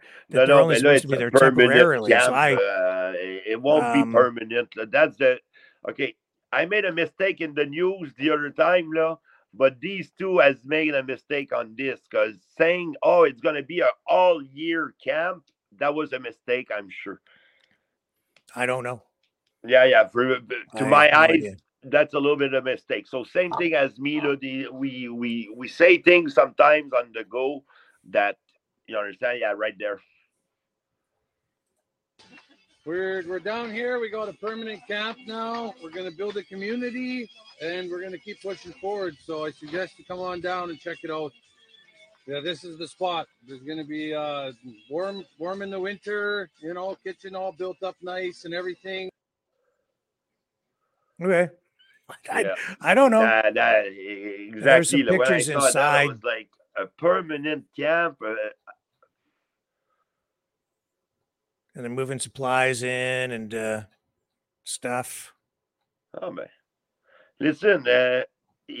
I will, like I say, I wish all the best. As you can see, they're at least in a warm place. At least it won't be in shelter and things like that. I'm happy for them to have a little place like this. How far away from downtown Ottawa is this? Maybe help a little bit. How far away but again, you have to understand, Rick, there's nothing about these people that are bad, that are meanful, that will do any kind of destruction or anything like this. So nobody has to be scared of that group or anything like that. Sometimes there's little arguments and things like that between one and another. Okay, yes, it never went violent. It never went like this. So at the end, I respect all the group. And so how far away from Ottawa is this location? About 40 minutes. 40 minutes. Yeah. Okay. So not that far, really. It's okay. Yeah.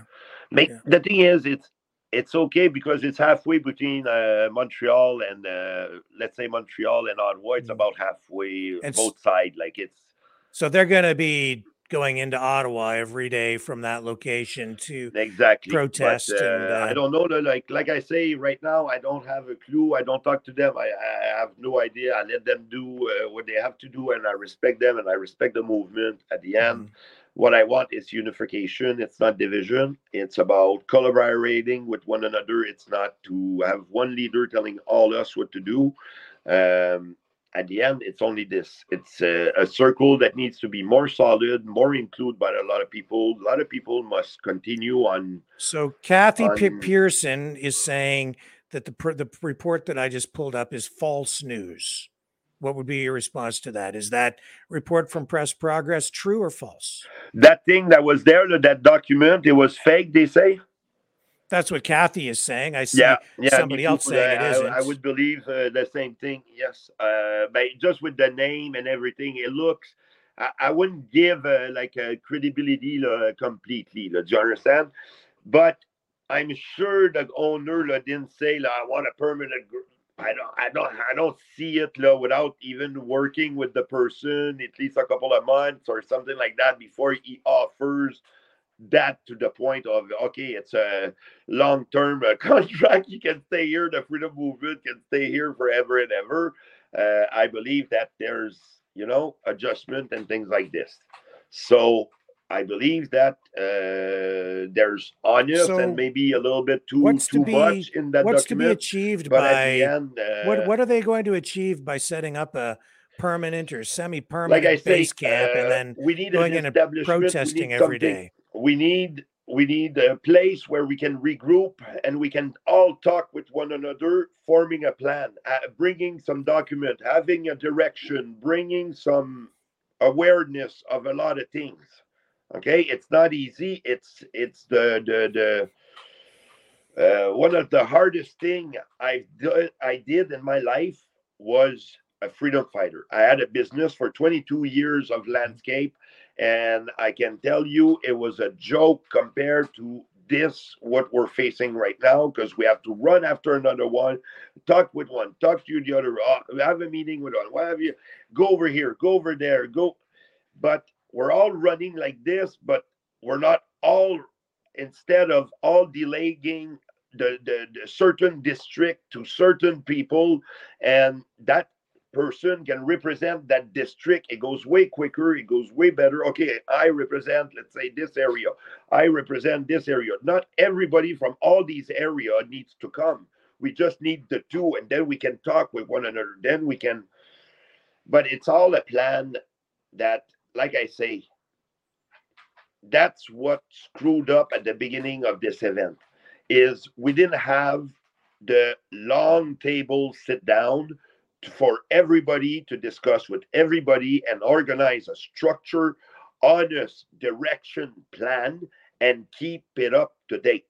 Okay, it was secret. It was and that's why it doesn't function. That's why we're not going anywhere. That's why it's not going on an up. It's going on a kind of neutral kind of line. There's no down because people are still there and things like that. There's no up because really like the action that they did, but again, they moved the camp this week, so for sure they have to organize, planify, structurize all of this. It takes a week to move a camp. It takes about a week. Yeah. Okay. Well, but believe me, Rick, you'll be surprised one day. You know, you were surprised with me with the swastika, right? Suddenly you got surprised, right? I'll surprise you again with this one, my friend. Like I say, nothing is easy. Nothing is, it's done. That doesn't exist in life. People need to understand that that's for more sure. effort we have, more people we've got, more support we got behind us. Hey, louder and stronger, and we're not strong with one person here. It's not one person match. It's the population match. Until we rally all the population and all the people of Canada saying and believing and where we want to go, then, like you say, we may be losing a lot of time. Okay, and that's why I a little bit stepped out. Because I say, listen, I won't continue on running after my tail longer than this. Okay, is that we're going to change something, we're going to achieve something, we're going to pass on the news so people, because it's okay to pass on your show and things like this, but you want the real population to believe you, and to take you seriously. You know where you need to pass, right? CBC, CTV, something like that. Then you're a little bit more credible for my mom, my dad, the people of that age, okay? Because my mom, my dad are not too much of bloggers and vloggers and things like this. You know, they listen to the TV, and what TV says, TV goes.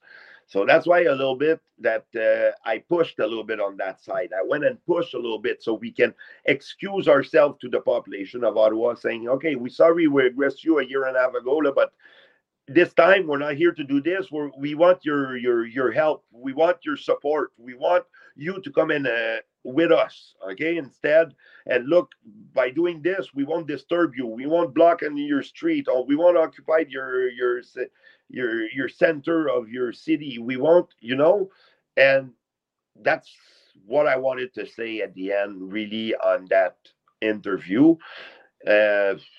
I don't have to regret anything because I think it was a misword a little bit. I shouldn't maybe not use that word. And if some people got offended by it, then I'm sorry. And that's the way it is, though. But we're talking about a word that I said we don't want to do this time in Ottawa was not bad, or like a weird way to say it. But anyway, again, you know what? Like, let's be honest, because we're never going to get any place worthwhile if we sugarcoat things, if we're not transparent, if we're not truthful with people. Here's the reality, Matt.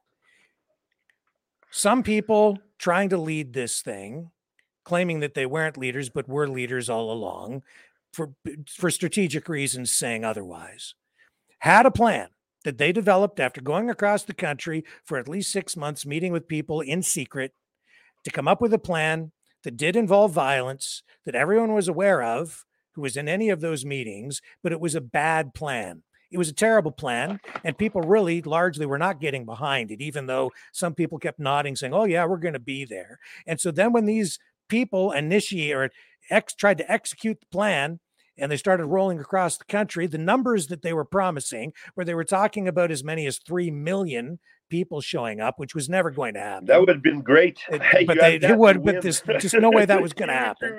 Not going to happen. And some of these people, honestly, kind of delusional, maybe not even completely stable when they're talking about those kinds of numbers and other things. They didn't get the support that they said they were going to have. They encouraged people to donate, get behind it. They even encouraged people to quit their jobs and come down there to make the final stand against the government, that this was supposed to be it. And at least one or two people did that. To my eyes, they should. Because if we don't address this, Rick, we're so in another world. But people come down there. Some people did. Some people put it all on the line, went all the way to Ottawa, drove thousands of kilometers to get there, finally arrive in Ottawa for this thing. It really doesn't come together. People then get there, and there was obvious infighting. There was kind of all kinds of friction, no specific clear goal. The plan was exposed by several people, including recorded audios that came out. It took the wind out of the sails of the whole thing. And then, people, they tried to regroup, right? You're judging. They tried to regroup, and then you came down there, and Jim Kerr came down there, and some other people came down and tried to, and Dr. Shoemaker came down and tried to salvage it and turn it into something more positive. And largely, I think that you guys did do that. I think that you did end up doing something, constructive and positive. And we saw some peaceful protesting going on down there, but people overall ended up disappointed because it wasn't as big of a thing as people were hoping it would be. And then in the end, now they're all, it's a regroup again, and let's try and initiate something else. And then they kicked you out because of more fighting, and people can't get it together. And now there's this new base camp that's being set up, and more power to anybody that wants to go down and protest. And you guys have been very effective in what you've been doing down there with your Wellington Street regular group. And these guys, I think they've had some success when I saw everybody standing around singing the national anthem around the endless flame thing, right? And there were some positive things that came out of it, just not on the scale that people were hoping for. So a lot of people disappointed. Rick, right? I think people didn't believe in it because they didn't see the structure of it. And let's admit, I prefer to be honest and admit myself that it's not a defeat, it's not a success, it's not a loss, it's the truth. And the truth is the plan's not been well explained. The plan was not clear. The situation is it was a bad plan that then got thrown out, and then it was everybody flying by the this is the seat of their result you pants. get because of this. And let's admit ourselves the truth. That's where we are. We're not gone. We didn't step away.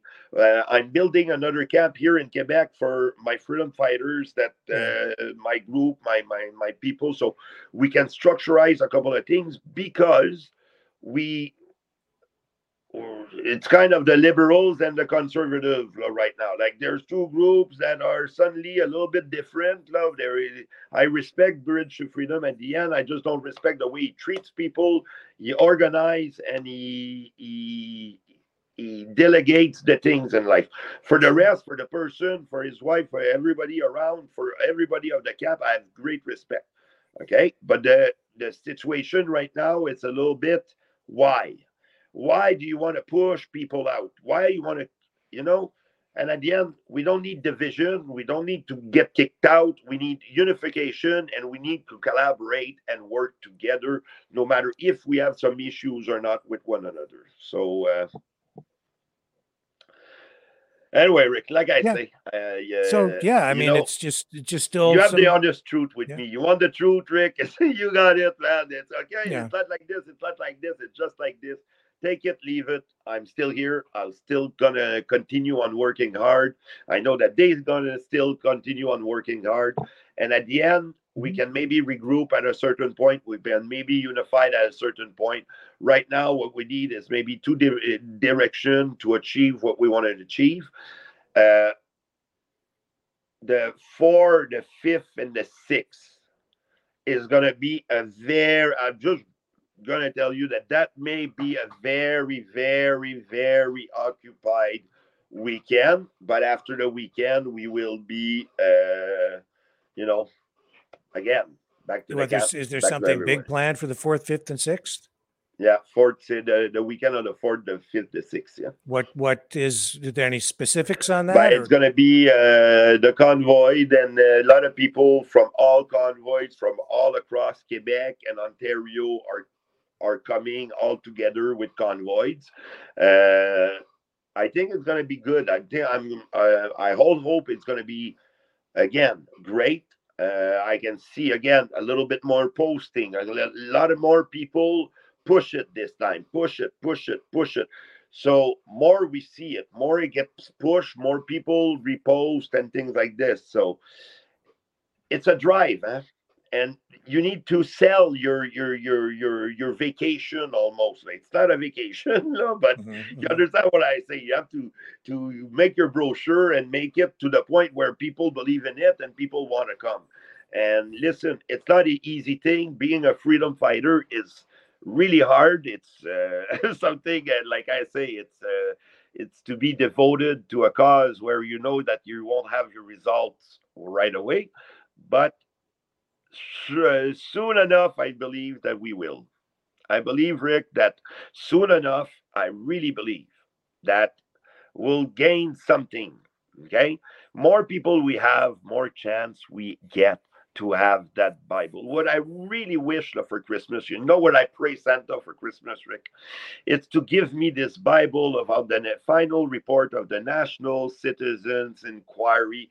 I want this Bible under my tree, Rick, like there's no tomorrow. I want this final document. That's what I would dream about having. Okay, the sooner I have this, the sooner I can work with lawyers and see what we can do with this and really go at it and really to do I'm not the guy that's going to sue another one for this and that. It's to stop it. It's to put a stop to these kinds of behavior of our leadership and the decision they're doing and the way they treat the population. That's what I want. I want nothing else than this. I really want to make sure that once I have this Bible, there's some bad side effects and bad, crazy studies, and they all knew about this. So if you knew about this, first of all, I just want you, thank you. You didn't do your job. Thank you. We're putting someone new in place. Okay, and it's to clean a little bit the corruption. How many is there? How many voted yes on all of this? We'll see. The time will tell. I'm not here to make any judgment. I'm not a judge. I'm not a lawyer. I'm only a citizen that believe in human rights and believe in the right thing and the truth. And right now, our leadership didn't do the truth, didn't do anything well to the population of Canada. I believe that he really tarnished the image, the whatever, the way that people believe about Canada and the human rights and the freedom. Can I ask you, on earth. This is just sort of an off, it just kind of came to mind because of other work that I've been doing, but I see the freedom movement as being part of a populist political movement. And I'm just curious, where would you, totally off on another road here, just so this is out of left field, politically, how do you view yourself? Are you sort of more of a liberal, a conservative, a communist, a New Democrat? I don't know if it exists, Rick. How do you view yourself? Is the nature's law is the unification of two groups that never work together but have to. I don't know if the term exists because I don't see one leader. I see a political team and not a political party. I see a kind of two leaders, a leader of the First Nation with a leader of Canada working together, organizing this country, going for, I don't know what's the term for this. I don't know what, because I would consider myself sort of a conservative, right? Because I like to keep things that we have and improve upon them. I don't like to throw everything away. I'm fiscally conservative. We have to be a big clean. Oh no, so, I'm not too much of a conservative. I like to keep the good and improve on the things that need to be fixed. But so, what are you more of a socialist or a conservative or? It's weird to say. Like I say, I don't feel any to because there's good in every aspect of these groups. Okay, so there's a little bit of that one and a little bit of that one and a little bit, but it's all a mix of a little bit everything that I believe. But yes, there's things about that's good about our origin of this country, the First Nation, the way they believe, the way they don't kill what they don't eat, they don't pollute the water they drink, they don't pollute the air they breathe, they don't pollute the water, the food that they digest, and it's all that mentality that I want to push forward. Okay, that I really want to push the way we do things in our country. I want our grow house, let's say for the food, the city that there has is grow house that grows the population of that city's vegetable, fruit, and everything inside with water only, no pesticide, herbicide, genocide, name it, none of this. And we should have all kind of grow rooms all around our city, making sure that people can go and do some effort. Let's say 2 hours every 3 weeks, okay, or 2 weeks. You have to go plant a couple of things. You need to have change the water in the basket. You need to whatever. But then you have all the time your vegetable for free. You just go there, you grab your vegetable. Everybody works for free. Everybody does their little thing. They're 2 hours here. They're 2 hours there. And at the end, we have a successful thing that just continues and continues, and we're feeding ourselves good food, Rick. Yeah. The problem with our generation right now is the food that we eat is not good food. And that's a big thing. That's a big aspect where I want to go and attack what, if ever I end up in politics, like you say, soon enough, we'll see. The thing is what I want is a straight direction, a real direction, honest, true study, proof of, is it good, is it bad? Do you know if the 5G right now is good, is bad? Do you know? I don't know. I don't know. I didn't see really Canadian studies on this, seeing if it affects something, affects another thing.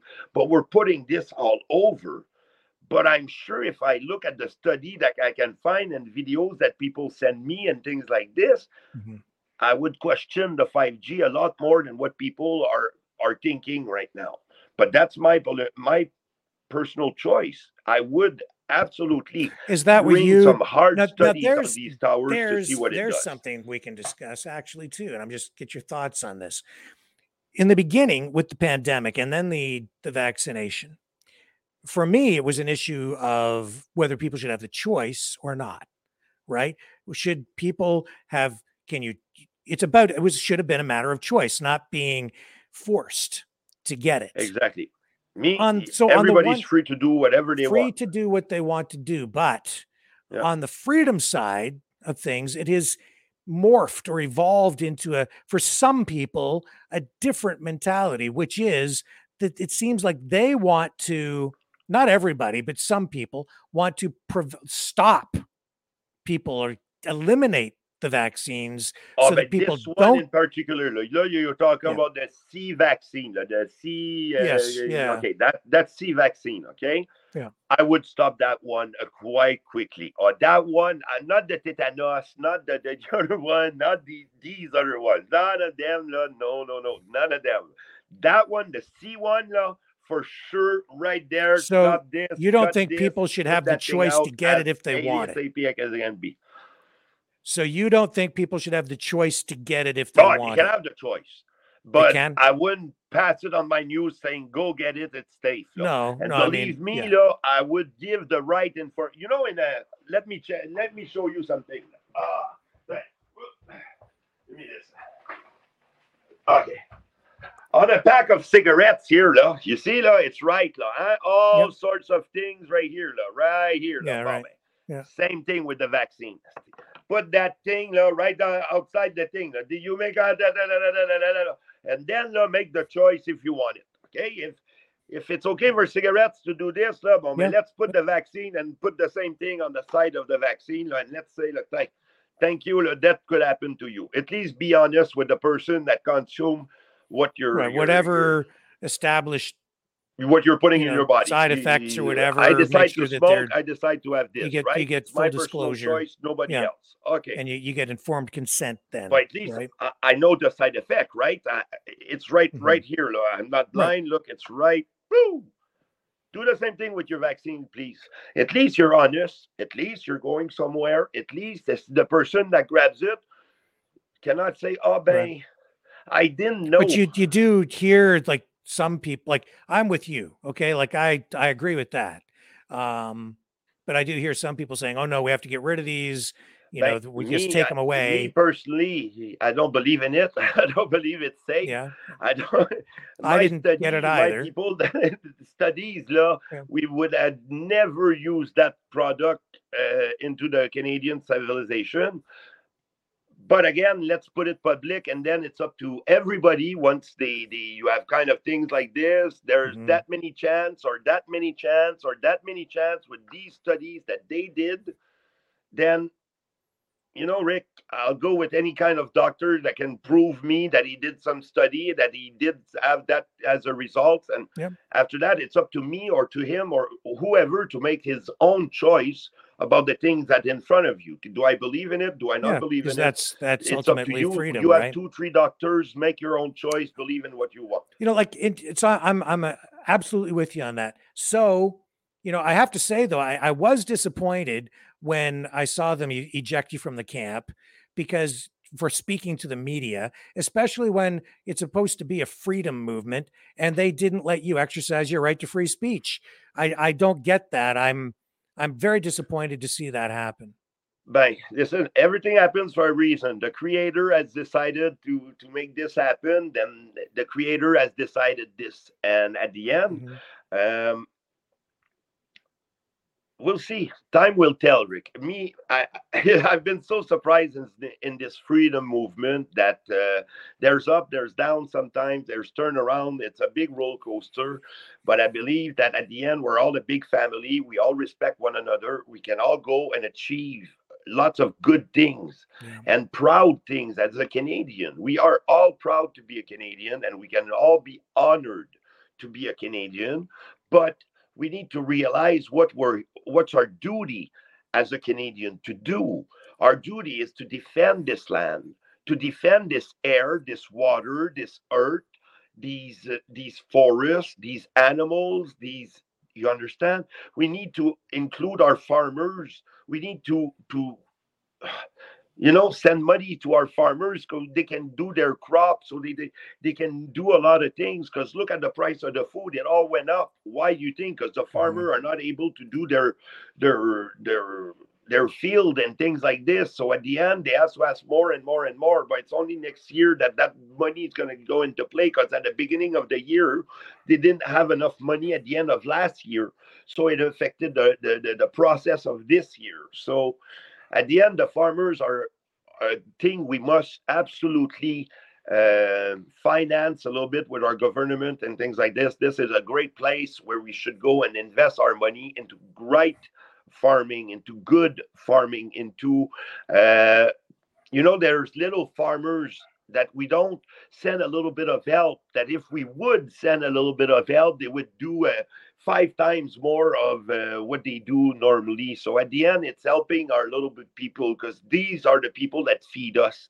So if we don't take care of them and we don't, promote them, then we're only stopping our good food to arrive into our plate ourselves. So to my eyes, our Canadian farmers is a big place. Well, that we need to... the agricultural industry is really largely controlled by big companies now. That's another thing I would like to address. At the end, people didn't know that. You're talking about the seeds, the patent of the seeds, man, like that everything. It's that you get factory farms, from that company. You get genetically modified seeds in the fields up front with the everything. natural way of doing things. Suddenly the field up front belongs to them and things like this. So I would kind of put a stop to this quite quickly too. Because the family farm is becoming a thing of the past. It's big corporate run agribusiness now. It's It's not just small potatoes. No. It's not It's small big potatoes. Like I potatoes. say, Rick, Right. there's nothing easy, but we can achieve so much more when we talk, when we sit down at the table. But you can, like I say, there's so much weird things. Like you have to, if you want a thing that happened, let's say in Alberta at that place, and then grab the people from Alberta, from that place, from that. Don't grab the people from out east with the fishermen and things like this. Try to be included in something that's in Alberta. It's not the same field. Go get your people at the right place in the right field, and make sure you listen to your people and don't let other people vote for things that are happening out east, for voting from people that, it's not the same thing. It's not the same people that should vote. We need, when our fishermen out east has a big problem right now that we need to resolve, the way they fish, the way they scrape the bottom of the sea. We need to control a little bit that, because we're losing a lot of our little fish and things like this, because when they go in the net at the bottom of the sea and they rake everything to grab the whatever with their equipment, basically, it really hurts the plankton at the bottom of the sea. That's the food that little fish and little thing eat to go and get bigger so they can go up. So there's a lot of things like this that we need to achieve, that we need to control, that we need to be aware in 2003 to do the right thing. Never they buy certainly the do herbicide, have. They already do have genocide pretty into the food. So serious we need to quotas in get place those for three things out fishing of our in food as quick as both possible. the Atlantic and Pacific operations. That's for sure. They already have quotas in place, and even in the Great Lakes, they have serious quotas in place. And it's something the fishermen here actually in the Great Lakes complain about on a regular basis, because they usually reach their quotas very early in the season and then have to sit around for the rest of the summer with their feet up, because they meet their quota much sooner than they would like. But that's all but about, then you have your managing milk the industry, that right? some people has an over quota of milk. They grab the milk and they throw it away. Yeah, well, when that's people are not eating, when people need food, look, you're going to tell me that's not a nonsense. Yeah, that's that's not supply completely management. insane, and they just wet it, and you see the milk, it's going, thank you very much, bye-bye. Yeah, that's supply management. Don't do this in my country. Like, we got to save this milk. We have this milk. Give it to children that needs it. Give it to school that needs it. Give it to whatever cooking class, name it, the school class, whatever. Like, I don't care where you want to bring them, but we must not throw away what we can produce. We must not have a quota of the things. But do you understand? Do you understand what would happen if they did that? If they just gave that milk away? Bang, it would be better than throwing it away. Maybe, but do you know what would happen to the price of milk? It would go down? Yes. Okay. Bang. And so when it goes down, when the price of milk goes down, and I'm just playing devil's advocate here to understand. And I personally, I know Maxime Bernier lost the leadership of the Conservative Party on that very issue, and it's supply management. And so if you people would buy it, right, and so if you when you manage if you let them give the milk away, then you add more supply. It results in lower pricing. The farmers end up making less money, and that's why supply management is in place. They put caps on production, how much is allowed onto the market, to force the price up, so the farmers is able to keep its price all the way through. So that they have consistent pricing. It's a managed industry. I personally don't agree with it. I think they should open the market up to foreign competition, which would allow us to export more milk, because we have the capacity to produce much more than we consume, and turn the farmers loose to produce as much as they possibly can, to maximize profits, to lower the prices here. And by opening the U.S. market to Canada, then we could export more product into the U.S. Everybody's better off. Prices come down, but the farmers, because we have access to a larger market, end up selling more volume and still making, probably end up making more money overall. But because the border is basically very managed, they control imports of milk, extreme tariffs and quotas on the amount of milk that we can import. We're not allowed to have the U.S. milk come in here. As a result, we're not allowed to export to the States. We're basically supplying our own market. So they put a cap on how much farmers are allowed to produce. And if they overproduce, it goes straight down the drain into the drink, and nobody gets it. And that way they keep the price up around $5 That's the only for a person bag where of milk. I don't understand how can we do this. Like give it to anything. So they do it to keep the price up. And the farmers, the dairy cartel, which is basically run by the big dairy industry, they support it because they make more money for producing less. Consumers end up paying more at the store for the product because of this government policy, which supports the dairy industry. So we pay an inflated price. It's all supply side management, man. It's managed. It's a managed industry.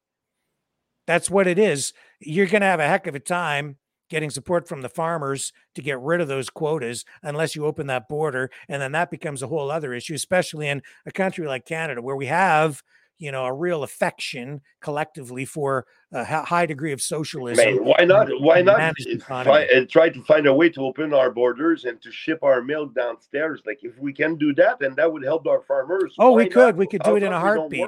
We could easily do it because the wars and bullshit like the U.S.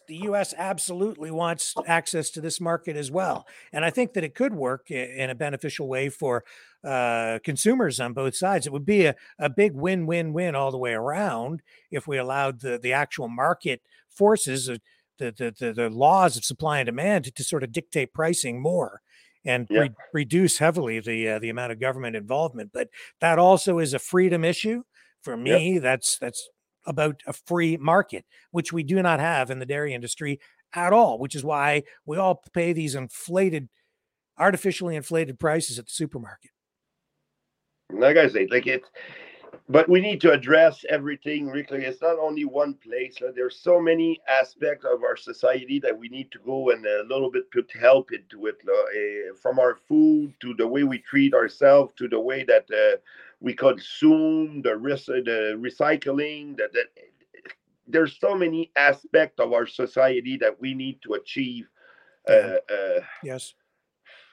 I don't know, like a good result, like a recycling right now. The people think, everything gets recycled. You don't know how many things goes in a boat and on the other side of the of the sea, and then it goes and be dumped there and things like this. People, you need to be aware. It's not a joke. It's not. There's a lot of little issues, but they're not little. They're big issues, but not big as. Well, again, that's why honestly, big as. To achieve anything, you need very clearly defined goals. And, I think it's usually best to establish one goal at a time and then achieve that and then achieve the next one and the next one. Honestly, Matt, and I mean this in a constructive way, in a positive way, I really don't see that coming from any. I just don't see it. Hasn't emerged from the freedom movement. It just hasn't happened. It's okay. Let it go. Like I say, it's a day by day, my friend. Don't worry. And I see the constant efforts to try to do it. We just haven't had the leader step up front who's been able to provide that kind of vision yet. So without that, I honestly think that people are kind of running around chasing their tails.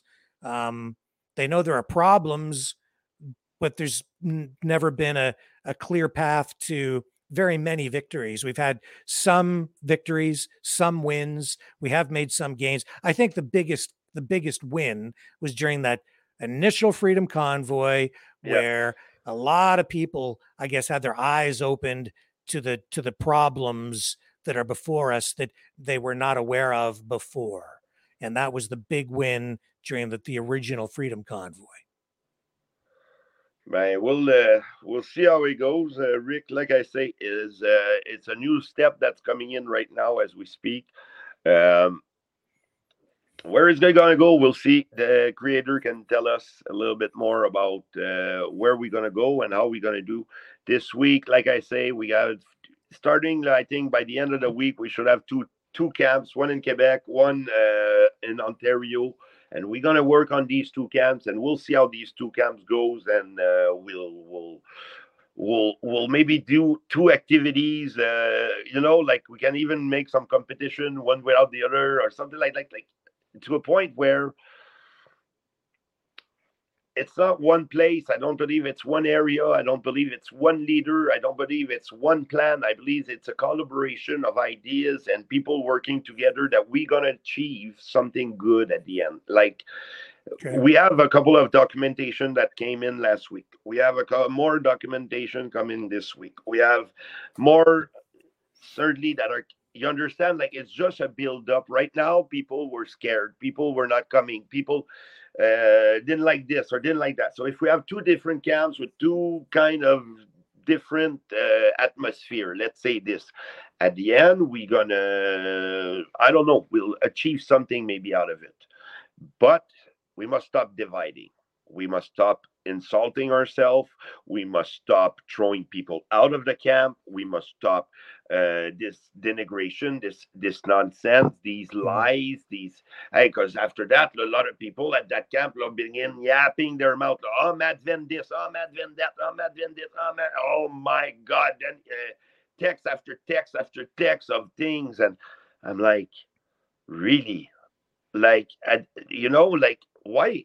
There's so much drama into the freedom sometimes world that is unbelievable. Sometimes those things can go really through, but like I say, there's nothing easy. I have to go, but I'll let you go for tonight, Rick. But like I say, by maybe the end of the next week, I'll give you a call back. We can maybe join ourselves. I'll try to have something ready for you to show you a little bit more about step 2 of what we want to achieve, what we want to go, how we want to do it. And it's by, like I say, I'll always respect each and single one of my freedom fighter, of my First Nation, my great Canadian with heart, me trucker, me farmer, me Français Canadien. You understand? All these people are really important for me. I know that we don't die, we only multiply, but that's how I believe. And I believe that one day we'll multiply in something good. Okay, it's only little step. We're not gaining big all at the same time. We're gaining. Sometimes it's hard. Oh, we lost a little bit. Oh, we're gaining a little bit more. So listen, we'll go at it. We'll see how it goes. I wish you a great night, my friend Rick. And like I say, peace to everybody on here. I hope that everybody here are big-hearted, and guess what?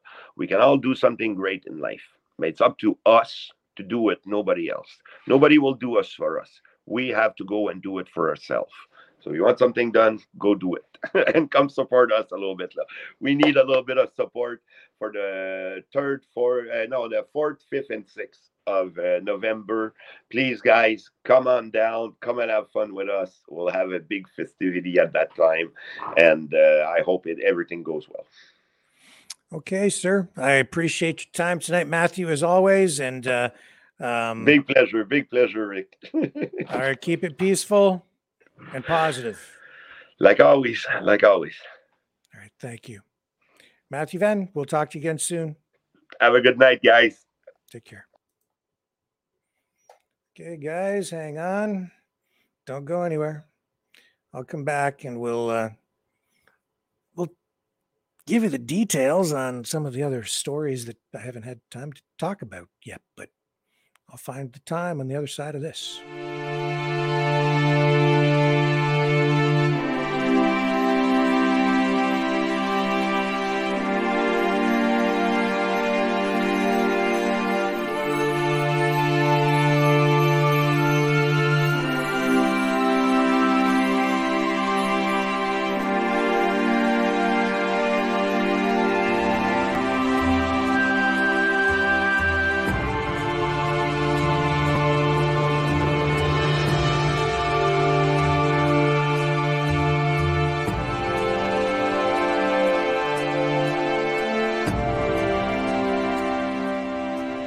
Maverick News. The world is watching.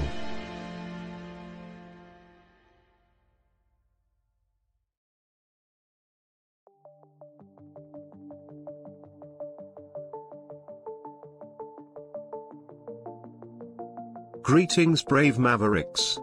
Our quest for truth continues. We go beyond fake news. Together we expose propaganda. Together we pull others out of rabbit holes. We are maverick thinkers.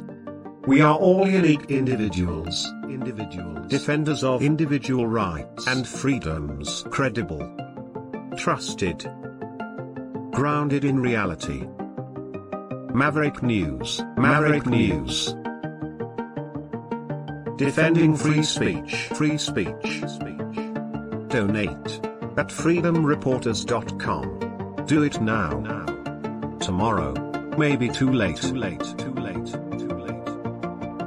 Maverick News. The world is watching.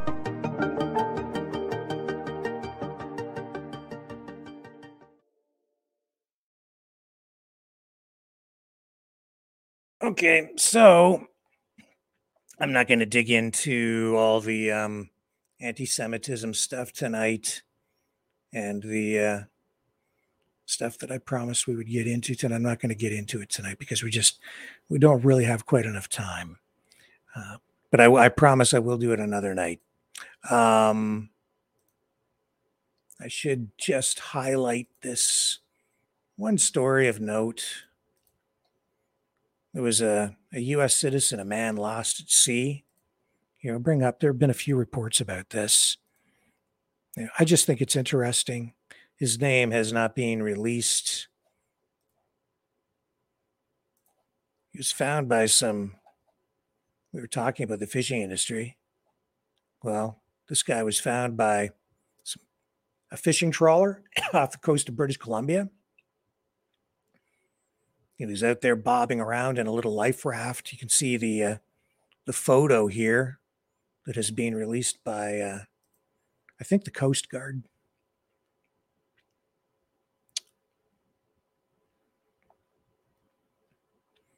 Maybe Canadian Press. Excuse me. So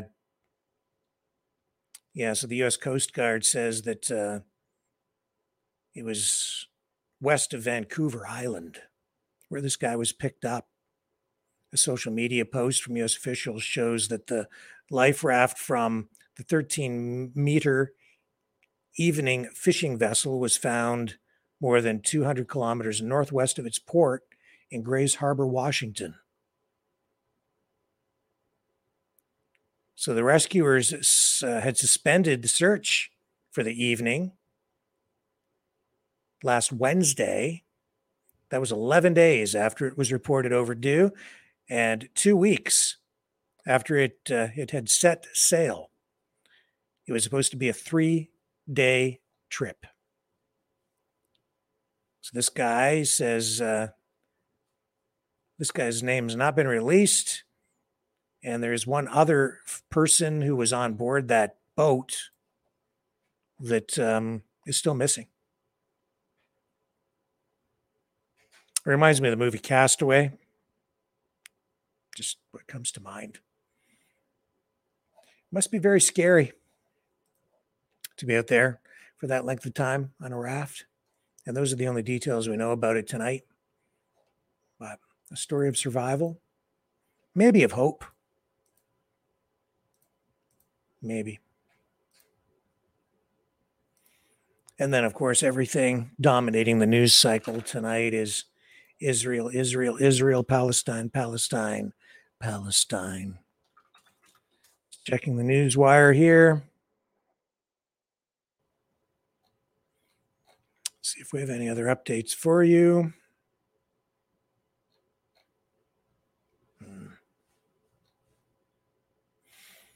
Yeah, and I know that the hospitals here in this region where I live, they're still in quite a state tonight because of that cyber attack that I told you about. Their computer system is completely down. And so the local hospitals around here in this whole region, they had outsourced their IT work to a private company. They got hacked.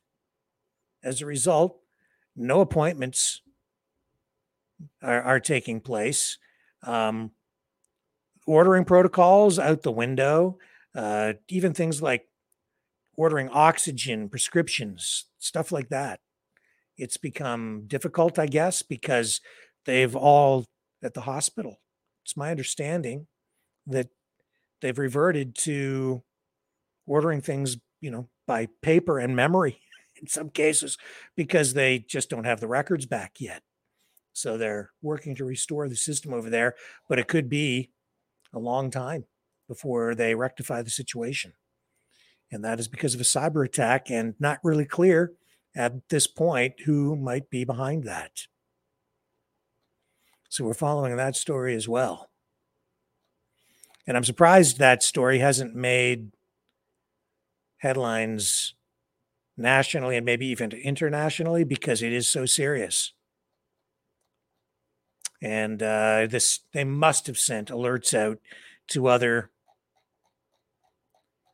hospitals across Canada and probably the United States as a result of what has happened here, just to make hospital administrators and other communities aware. It's very dangerous. And I know a lot of medical procedures have been canceled because of this problem as well. So we'll see where it all ends up. Let me just going to take another quick break. I'm going to check something else and be back right after this.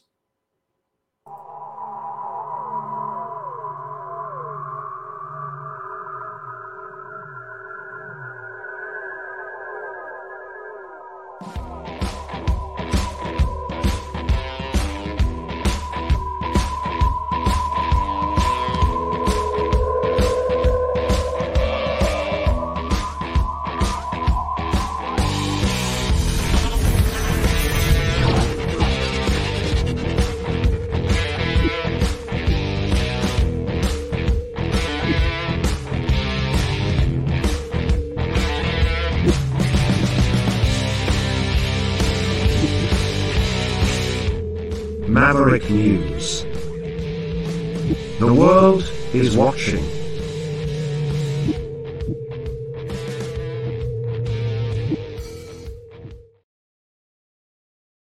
Also tonight, more on that story about the mass shootings in Maine.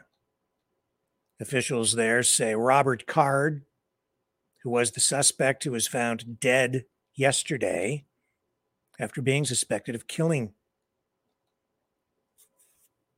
How many people was it? Was it 18? I'm seeing a report here that says 8, but I think it was 18, wasn't it?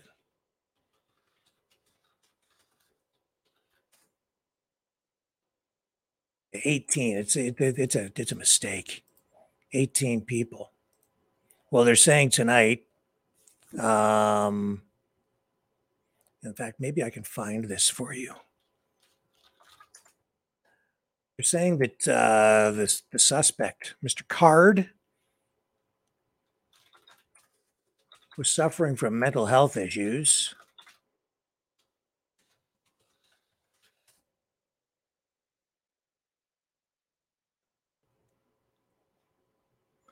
I think this is probably it right here. Yes, I believe so. Let's bring this up. See if we can share this with you. And they're saying, according to this, there's a mental health component to the problem, to the shootings. And the Maine Department of Public Safety Commissioner, Mike Sawchuk, says there's clearly a mental health component to it. There's a piece of that where there's paranoia. There is some conspiracy theorists piece like that, he says. He says he thinks that what he's read and what he's seen is that the individual felt like people were talking about him. Let's see if we can bring this up for you. This is odd. Why is it not showing up? There we go. Let's see if we can pick up a little bit of this news conference.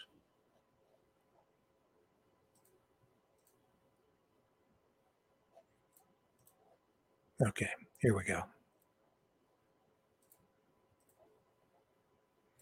I've got it for you.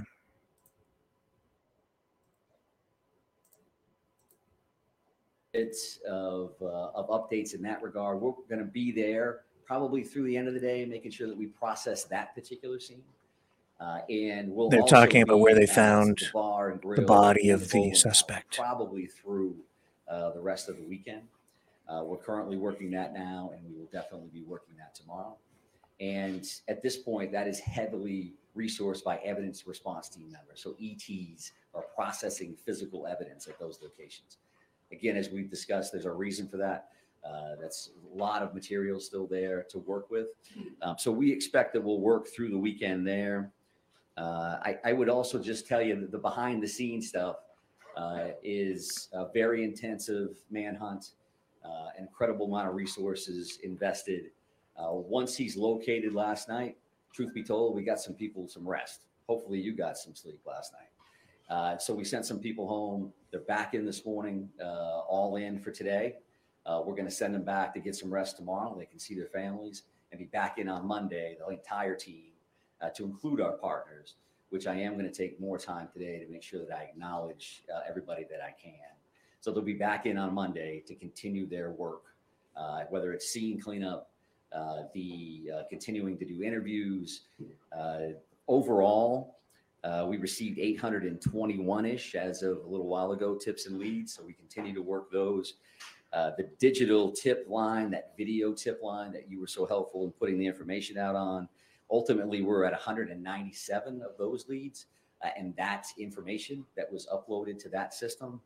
Got about a dozen or so search warrants that are completed, so signed and impounded. Impounded meaning that you wouldn't have access to them at this point. But given the circumstances here, right, because we don't envision a trial of any sort for anybody that's involved here, the release of information I would expect after those affidavits, that impound is pulled. There's going to be a lot of information that's going to be there for you down the road. Again, we'll try to do the best we can today. Now that that piece of this event is done and he's been found, we're certainly able to answer additional questions. Everything we say can be interpreted by a suspect. They just said this about me. I'm going to go do that. And again, based on the violent nature of what occurred here, the traumatic incidents that occurred here in Lewiston, we were certainly concerned right into the last second that we didn't know what this individual was going to do next or where he was going to do it. So we need to be very cautious about that. We also need to be very cautious when you talk about trials, one information. So Mike's at the podium and he said this. And then at trial, 2 years later, they say, well, didn't you say this? And now you think this because you found it in a cell phone. All those things, we need to make sure that we're not being prejudicial for trials and for the court process. So again, from our end, about a dozen or so of those warrants, and everybody will continue to work on that. I think there's some additional information that I mentioned I was going to speak to you about today, and that is the addition of a family assistance center. And that family assistance center is going to be located at the Lewiston Armory at 65 Central Ave, right here in Lewiston. So 65 Central Ave. And that's intended to be a one-stop shop kind of thing, one central space for victims and their support persons to gather so that they don't have to make multiple stops for multiple different agencies to seek assistance. Now, this particular location is open for individuals who were present at the shooting site. So whether you were victim, physically stating that you were injured during this event, or you were there and traumatized, in either one of those situations, the Family Assistance Center will be a good spot for those individuals to go. I will say that this is probably, again, common sense, but the media will not be allowed to enter the Family Assistance Center. We want these folks focused on healing, not on, hey, am I on camera? What are people going to think? I don't want anybody to know I was there. So if you could do me a favor and help me out with that, that would be greatly appreciated. Now, that's the Maine State Police are working with the Maine Attorney General's office, the Red Cross, and the FBI Victim Services Division, who have been incredible. And they're opening that space. That space actually opened this morning at 10. And they're going to be operational for the foreseeable future from 10 a.m. to 7 p.m. at the Lewiston Armory at 65 Central Ave. A separate location or a separate site providing mental health assistance, and that's going to be located at the Ramada Inn here in Lewiston, and that's created for the larger community. So again, as we've discussed, you have the scene, but the entire city is a scene, right? People that are traumatized, that I know somebody that knows somebody that knows something, or I walked by that, I've been to that bar before, I bowled there, that wasn't my night. But you want to talk to somebody about that. That's going to be at the Ramada Inn. So you're not necessarily a victim, a specific victim of what occurred, or somebody that was present when this occurred. And I mentioned that, and I mentioned that in this setting, because as these things evolve, we have an investigation, and now this will slowly evolve over to a wellness and a resiliency conversation for the community and for the victims and others. And that's the information that we want to make sure that folks are getting so that they can receive the help that they need. I would also say that once we clear these scenes, and I want to make sure I acknowledge this individual, Mike Halloran, who's a retired law enforcement officer out of Mass, owns a trauma service cleanup company. And Mike gives us a shout and says, when you clear those scenes, I'm willing to come up and donate the services of my company to clean all of these crime scenes, which, as you can imagine, or probably can't imagine, is an incredibly traumatic process to begin with. So we clear the scenes. We have all the evidence that we need. This company is going to come up, the Trauma Service Cleanup Company with Mike Halloran. They'll do the cleanups, and then we'll release those locations back to the owners so that they're not forced to deal with that first thing when they walk back into something. Their hopes and dreams, I always wanted to open a bar, and they're going to be surrounded by the chaos that would have occurred that evening. So that will be the next steps there. So that's probably early next week. I gave you a little bit of information reference to the detectives, the major crime units, and all of our federal partners that are working with us there. We will be transitioning from our current command post back to the Lewiston Police Department.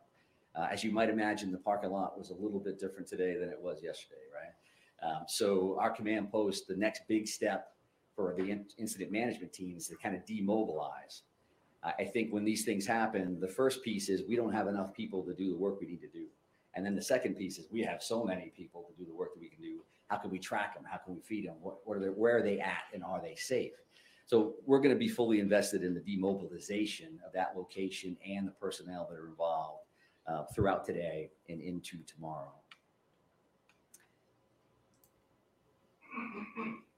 So I do want to touch on a couple other questions that have been asked along the way. And with clearance from our prosecutors and our detectives, we're certainly more comfortable answering now based on the current outcome of what happened last night. So one thing, there's been a number of completely legitimate questions about a note that was found in his residence. So this is a paper style note. I'm not going to read it to you verbatim, but what it is it's a note to a loved one, and is saying that this is the passcode for my phone. This is the bank account numbers. And I wouldn't describe it as a explicit suicide note, but the tone and tenor was that the individual was not going to be around and wanted to make sure that this loved one had access to his phone and whatever was in his phone. We're working on that now to get into the phone. That's one of those search warrants. That's one of those very specialized skill set that our folks have. And then the bank codes to make sure that that happens. That's not uncommon in suicide situations. You get long loads, you get very set up scenarios, but that's something that you asked about, and I do appreciate that. And again, we can talk about that a little bit more now. There was a firearm found in the white Subaru station wagon. That was a long gun style. I don't not have the make and model. You could ask me, is that an AR-15? Is that this? I don't know that. But I was asked yesterday specifically, did they find a gun? Did we find a gun in the car? And we did. And that was a long gun. And to my understanding, that was the only firearm that was found inside the car at that time.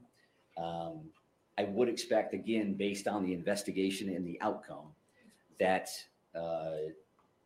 when these impounded affidavits are released, there'll be search warrant lists, and they'll have all kinds of stuff. What did we find, and how many of this and how many of that? So that'll be much more detailed. So did you find guns in the house? Did you find guns on him? So that is something that we've been asked about, and I wanted to make sure that we covered that as well. Another question. Jump out in just a minute. That I've had some conversations around this morning. You know, if you talk about, is there a motive here, right? I think clearly there's a mental health component to this. We still need to do some research around trying to get access to certain records and things of that nature. Which again, you could probably imagine is not just as simple as just calling somebody, hey, can you send me this thing? But what I would say is, based on what I've heard through conversations this morning, I don't see, or I'm told that we don't have access to any forcibly committed for treatment information reference to Mr. Card, okay? So you can volunteer, as an example, to go to a facility and seek treatment for months on end. But if you're not forcibly committed to seek that treatment, and it's very specific to treatment, right? Not forcibly taken for an evaluation. An evaluation is completely different than treatment. So there are a lot of very specific criteria around firearms, and are you a possessed person, or prohibited person rather, and what that looks like. So in this scenario, we have not seen to this point, I have not seen to this point, that Mr. Card was forcibly committed for treatment. And if that didn't happen, then the NICS check, you could go into a firearms dealer who does all of their work, and the background check is not going to ping that this individual is prohibited.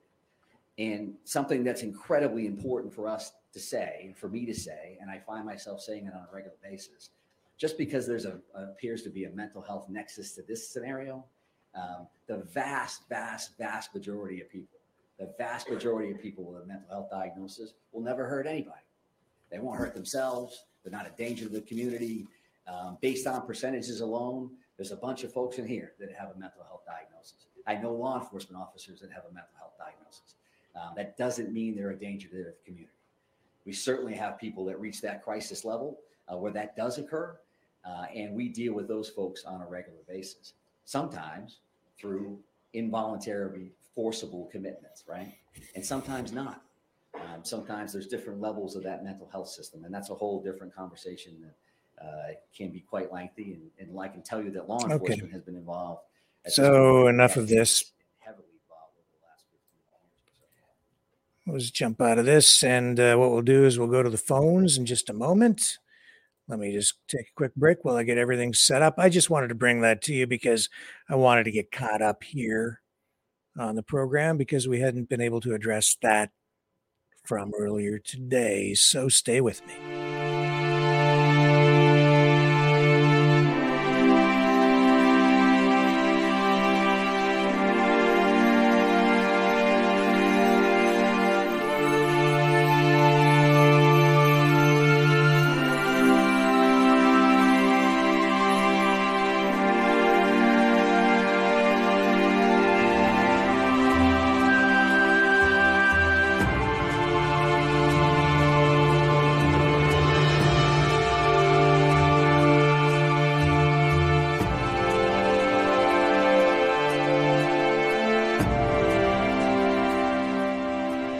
Maverick News. The world is watching.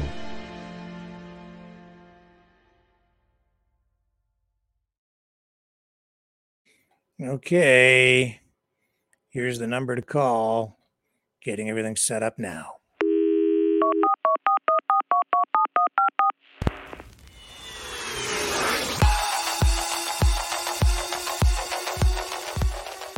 Join the conversation.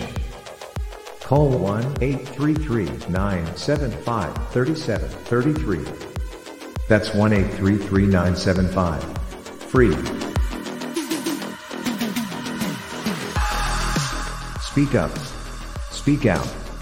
Make your voice heard. Maverick News. Fighting for freedom by defending your right to free speech. Be a Maverick. Join us.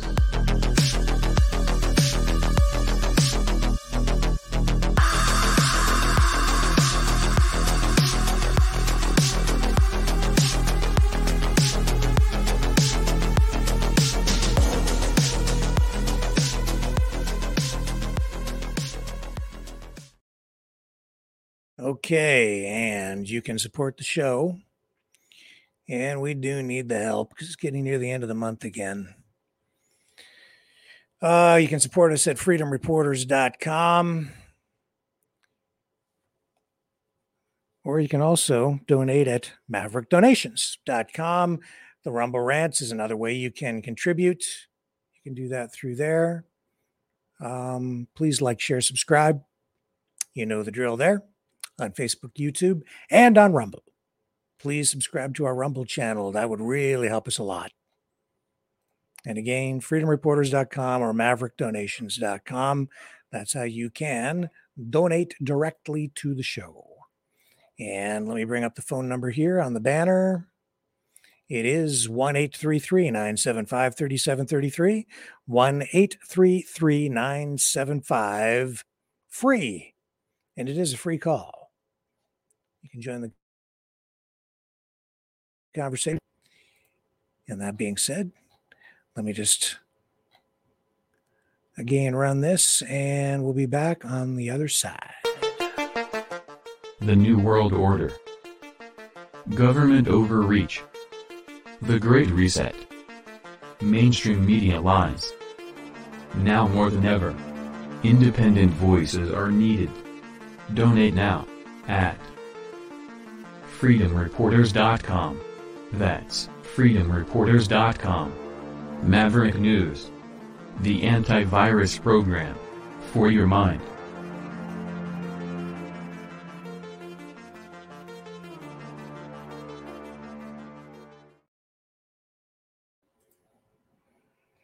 Okay. And we don't have anybody in the queue yet. Let me just check the system, make sure it's working properly. Looks like we're rolling here, so we're ready to take calls at 1-833-975-3733. And let me just check over here.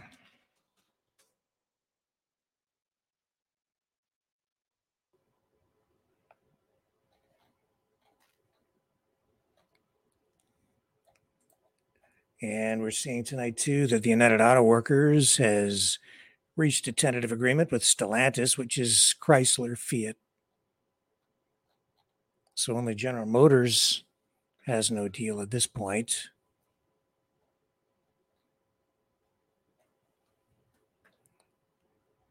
So that could end the strike that is 6 weeks long now.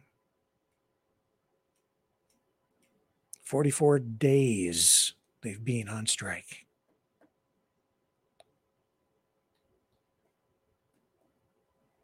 You know, the auto workers have been looking for massive wage increases, went in looking for like 40% more over the life of their agreement. And Ford workers wound up with a 25% general wage increase over the life of their 4.5-year contract, which runs through to April 2028. That means that people at the top end of the pay scale will end up making about $42 an hour.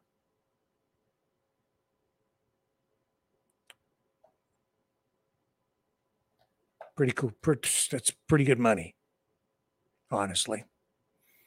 Plus, right? So we'll see where they end up with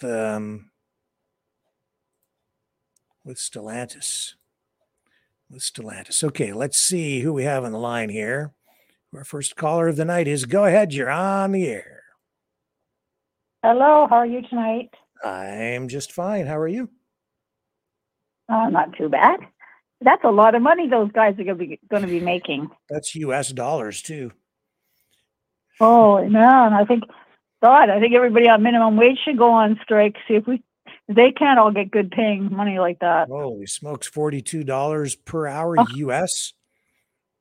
Man. Yeah, and they work, like 12-hour days or something? Oh, I Some don't of know. these assembly plants? I don't know how that The works.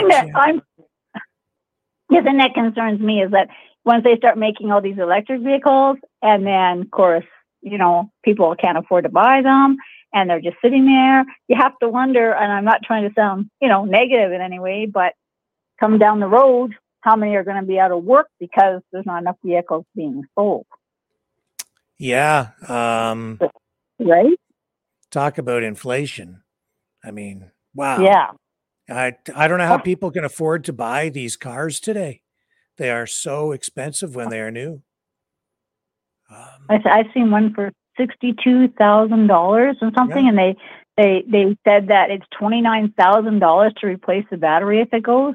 Yeah. It's like, well, you might as well just get rid of it and go buy something used if we can still have used vehicles. Like, that is you know, exactly like, what come people on. do. Yep, that's what people are going to do.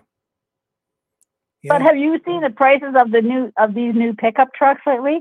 Some of them are like over $100,000, and they're not even electric. They're still. It's like, you could buy a house for that. Why would you buy? I think, oh my God, that's a lot of money to be driving around. Yeah, they're nice. Don't get me wrong. I mean, if I won one, I wouldn't refuse it. But you know what I'm saying? But that's a lot of money. Crazy money. I don't know. And I'm seeing houses out here that, it's that empty for a long time, but all of a sudden there's been 3 that have sold within the last week. And I'm thinking, so I wonder if these people are selling homes in the big cities and coming out here, because home prices aren't that cheap even in this town here. But I'm surprised people can still afford to be buying homes with the interest rates and everything. I don't know how people are doing. Especially young couples. I don't get it. I mean, unless you're getting help from your parents or something, perhaps. I mean, I think every young couple definitely deserves to have a home, to be able to buy their first home. And right now, I can't see that down the road for a lot of them, which is really sad. Yeah. I'm lucky. So, son older and more established, right? So the house was purchased. This house that I'm in now well over 20 years ago. And, there was equity built up in homes that, we had purchased before. So totally different scenario when you're like, I'm extremely fortunate, but boy, young people, wow. Yeah, I know. Well, I was thinking, so I like looking at prices of things way back in the years, right? So in 1959, when my dad bought their home in the new subdivision that was being built in Scarborough, which I guess is now part of the GTA, I guess, but he paid $12,000 for it, had it paid off in, I think, 10 or 15 years, because he worked at General Electric and he had good money. So then when he passed away, my brother ended up selling that house for $160,000, and now it goes for $400,000 to $600,000. And I'm going, it's like, wow, we should have just kept renting it out.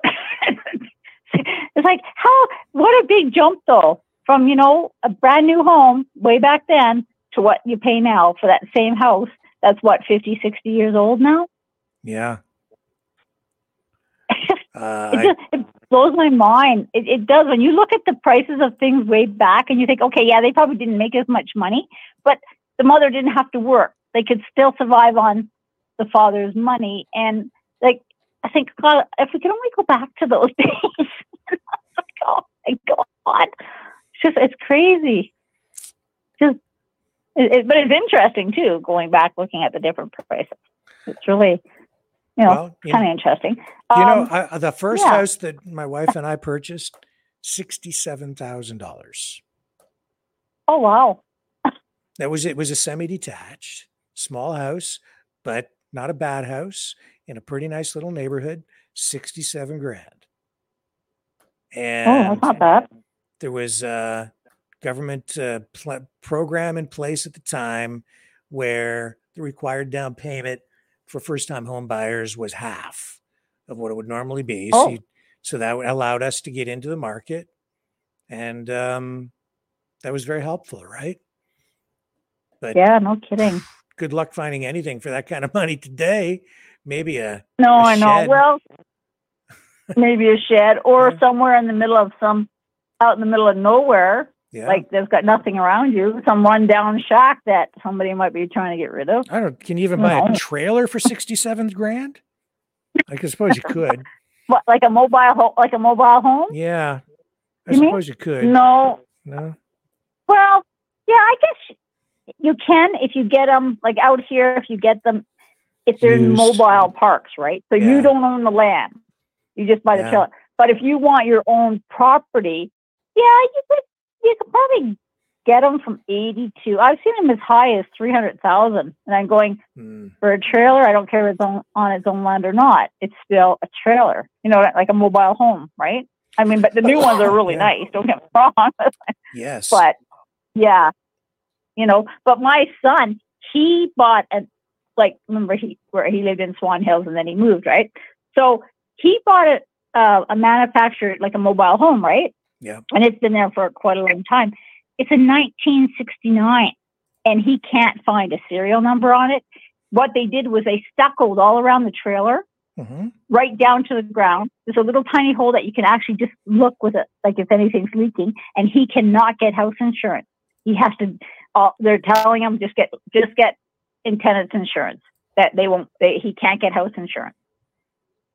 There's a And house. I found a house that I'm going to buy and move into right there. I don't know if you can see it or not. He's like, no, I can't see it. Let me just see here. This is $10,000, 3 beds, 3 baths house. It's a fixer upper. It's in my hometown. I just found this. I might go see this tomorrow. 10 grand. Yeah, it needs, to say the least, a little bit of work. Yeah, does it even have a roof on it? Oh, is it just a 4-wall? Oh my God, it doesn't have any doors or windows. It's just got chipboard over everything. It's got giant dead plants out in front. This would make a great haunted house. Oh yeah. Yeah. For Halloween. Yeah. There you go. Of course, it's probably condemned. If the rats come free, I guess. Maybe I shouldn't be saying all these negative things about this, but the guy trying to sell it's going to be mad at me. Yeah.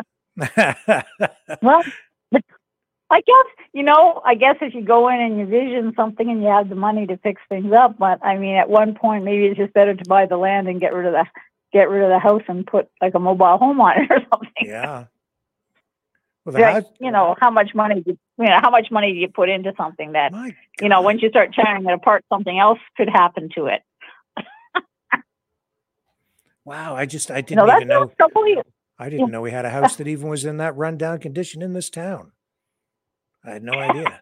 It says it's unfurnished. Is it all boarded up? Yeah, it is. It's all boarded up. Is it boarded up? Oh, yes. Yeah, it is. Oh, yeah, probably.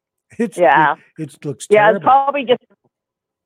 they probably just want you to maybe just pay the price to tear it down. It looks like it needs to be torn down. Wow. Oh, man. Wow. Well, you know what's happening in Edmonton? So there's a lot of little older homes, small homes. And so what's happening, they go for sale, and then developers are buying these homes and tearing them down, and they're building these great big, so instead of going out wide with the house, they're going up, and it's to fill it with lots and lots of people. So, these 15-minute cities that people are now talking about? Yeah. Edmonton seems to be heading that way. Yeah. Because they want more density of people in certain areas. Of course. And you can almost see that. It's like, oh my God. Like, it's happening. It really is. Yeah. I don't know. Kind of like China. Everybody lives on top of one another. Yep. I'm not going that route. Nope. I don't want to live like that either. I don't want to live in a really densely populated area. City living like that is not for me. No. Like my daughter loves it in downtown Toronto. She loves it down there. She's just the greatest thing. I hate going down there.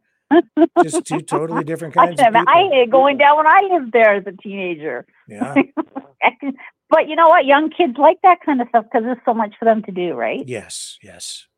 And they probably have a good job and all that kind of stuff too. So I get it. For the younger generation. Not me. When we get older, we want to move out of the cities. We want to get away. Oh, yeah. Right? Right? No, don't like all that. Oops. Hang on. Put it back up there. Yeah, I don't want to live in a place like that. It's just too congested, Too much. There are too many crazy people around too. When I go into downtown Toronto and I just look around and I look at the people, honestly, they don't seem to be healthy mentally.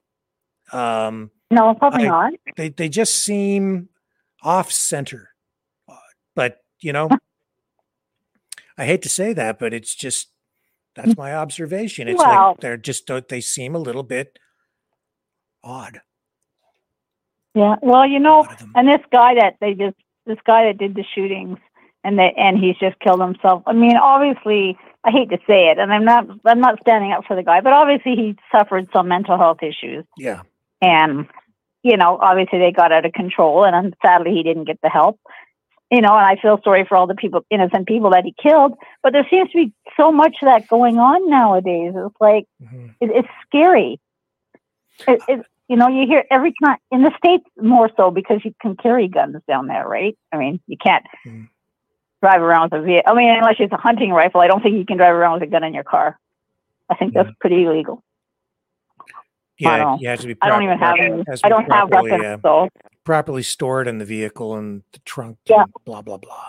I don't know all the rules. I don't own any weapons. So no, neither do I. So that was a interesting guest you had on tonight. It was when you were able to get a few words in here or there. Yeah. My God, he just goes on. That's okay. That's all right. But I think you were trying to, you're trying to find out what their plans are, like what their goal is. But you're right. I don't hear any goals coming from them yet. I don't think they know. That's the problem. There really never has been a goal, like specific, right? Not clearly defined. I mean, they're also divided now. I mean, obviously he's going to start a camp in Quebec, and then you got that farmer now that thinks that these guys are just here to, fix up the property, which I'm sure that they will. I'm not saying they're not going to, but are they going to leave in the end? I don't know. I don't understand the motive of these camps. I mean, seriously, how long are you people planning to stay in Ottawa? So there's no goal. Like you said, there's no end in sight for them. Just keeps going and going and going. You know what I'm saying? Like you said, the Million Man March. There was a plan to that, and it came together. There was a goal for that. Yeah. Like you said, how can any of us move forward unless we have goals in place of what we need to accomplish? That is one of the key things that differentiates people who are successful in life from those who are not. People who establish goals for themselves, like I want to become a doctor, and then you work toward that goal. You see exactly the path that you need to travel. I need to go to high school, get a college, university degree, get a degree, then go to medical school, follow all the paths, right? And then get my license as a doctor, and I become a doctor. That's how you do it. Exactly. I'm a welder, it's the same thing. I go to school, I learn the trade, I get my certification, I become a welder. It's a path. Right. It's like anything else. Exactly. So unless we have a goal in place as what we want to see happen. Well, we know everybody knows what we want to see happen. We want Trudeau to just go bye-bye. I mean, he just needs to step down. But again, he'll do that on his own time. I think his time is running out, because I seen that video you did the other night there on that carbon tax that he stopped down there. Yeah. So now all the other premiers are all across Canada are all in a huff now. Yeah. So actually, he just stirred up more trouble. Mm-hmm. You know what? Do you think that's going to buy him more votes, because now you've just pissed off the rest of Canada? No, it won't buy him any more votes, because it's also just sort of a it's just a gimmick, because it doesn't really even do anything. It's only on home heating oil, not natural gas, not electricity. The vast majority of people heat their homes with either natural gas or electricity. Only a few people use home heating oil. So it's only a temporary pause. It's not like he's going to get rid of the carbon tax. Oh no. It's a joke. It is. He's hoping he can slide that in and make people think that he's getting rid of the carbon tax by talking about it that way, but it's just fake. It's not real. And it's just going to come back and bite him even harder. It is. And, when you watch him on this standing there talking to people, like, honestly, he just looks like a lost little soul. He really doesn't have it anymore. You know what I mean? He's not strong. He's just not strong anymore. He just can't. Well, I don't know if he ever was, but you know what I'm saying? Like, it's falling apart, and things are just going downhill faster and faster every day. So the sooner he goes, the better. Yeah, and So it's his personal life too. I mean, his marriage is falling apart. Yeah, he's paying a very heavy price for his position in power. He is. And I mean, eventually, I would think that the guy by now would have had a mental breakdown with everything that's going on, and everybody's against him, and all the countries. I mean, that would almost enough to make you go over the loony bin. Just everything that's going on.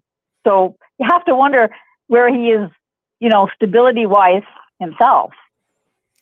Right? It has. How would you like to be called out constantly? Yeah, it has to weigh on him mentally. It has to, but.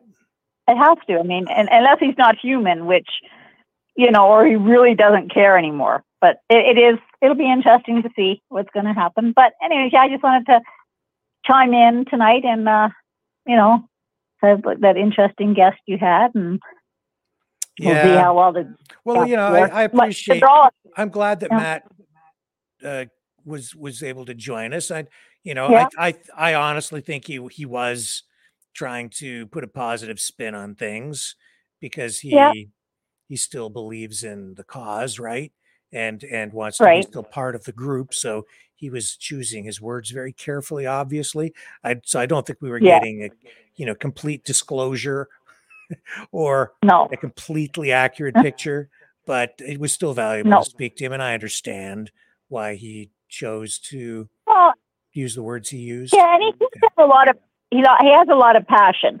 It's just sad to see them all, getting thrown out, and they're all going their different ways now. But it's falling apart on them, and freedom groups shouldn't be doing that. Like you said, they should be standing together, and now they're just dividing even more. I'll say this, Chris. I don't really agree with that. I think that the reason that that the freedom movement has a problem right now is because that's what they do.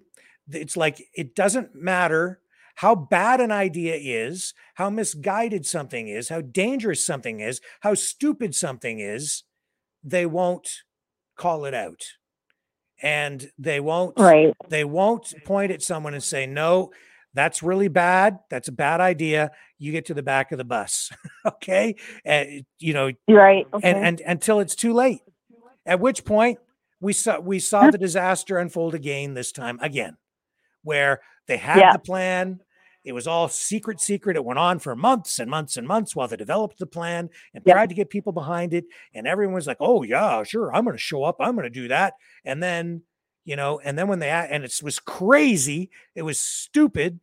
And the people who, who they are, who were saying, this is it. This is the big plan. This is the final stand.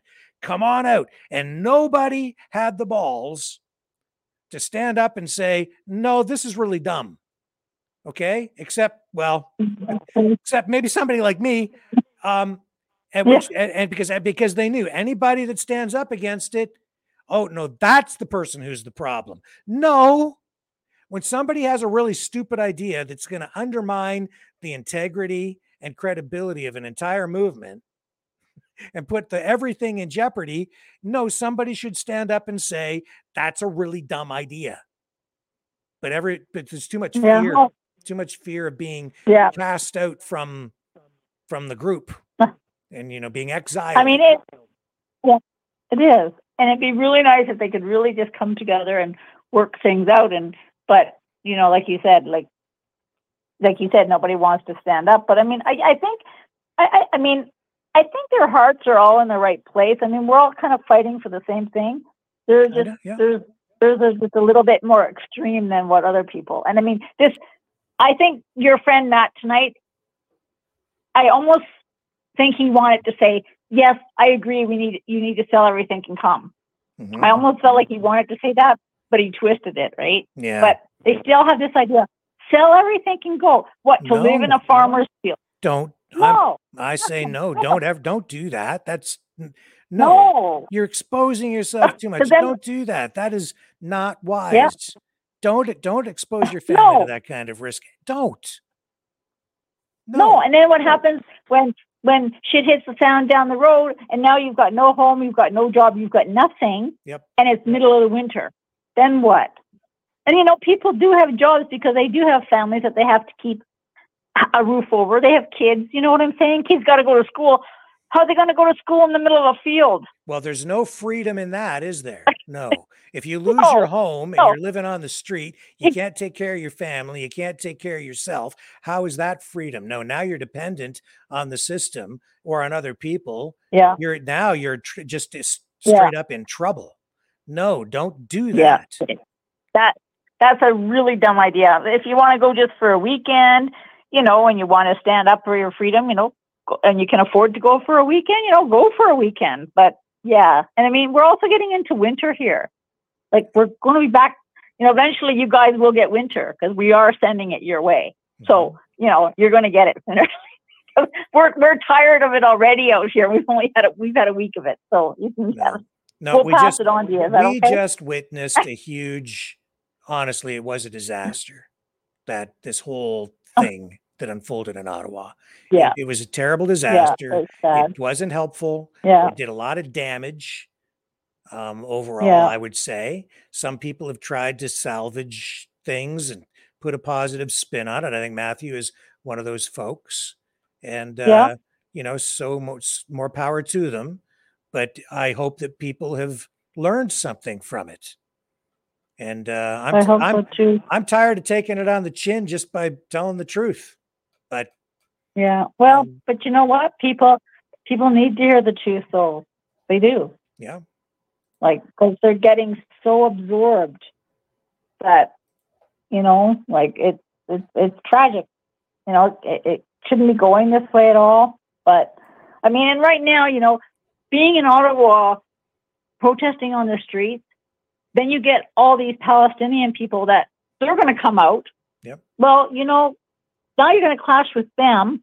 And as you've seen that one guy, that Chris, was that his name? Oh, that guy that's on the hill all the time. Chris Stacey?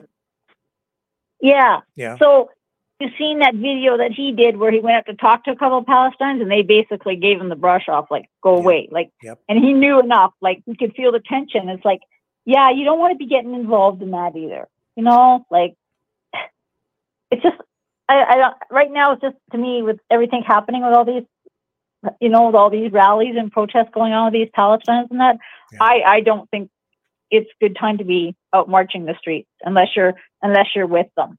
You know what I'm saying? And I mean, we're outnumbered. Look at the size of these protests. I mean, I didn't think we had that many in Canada.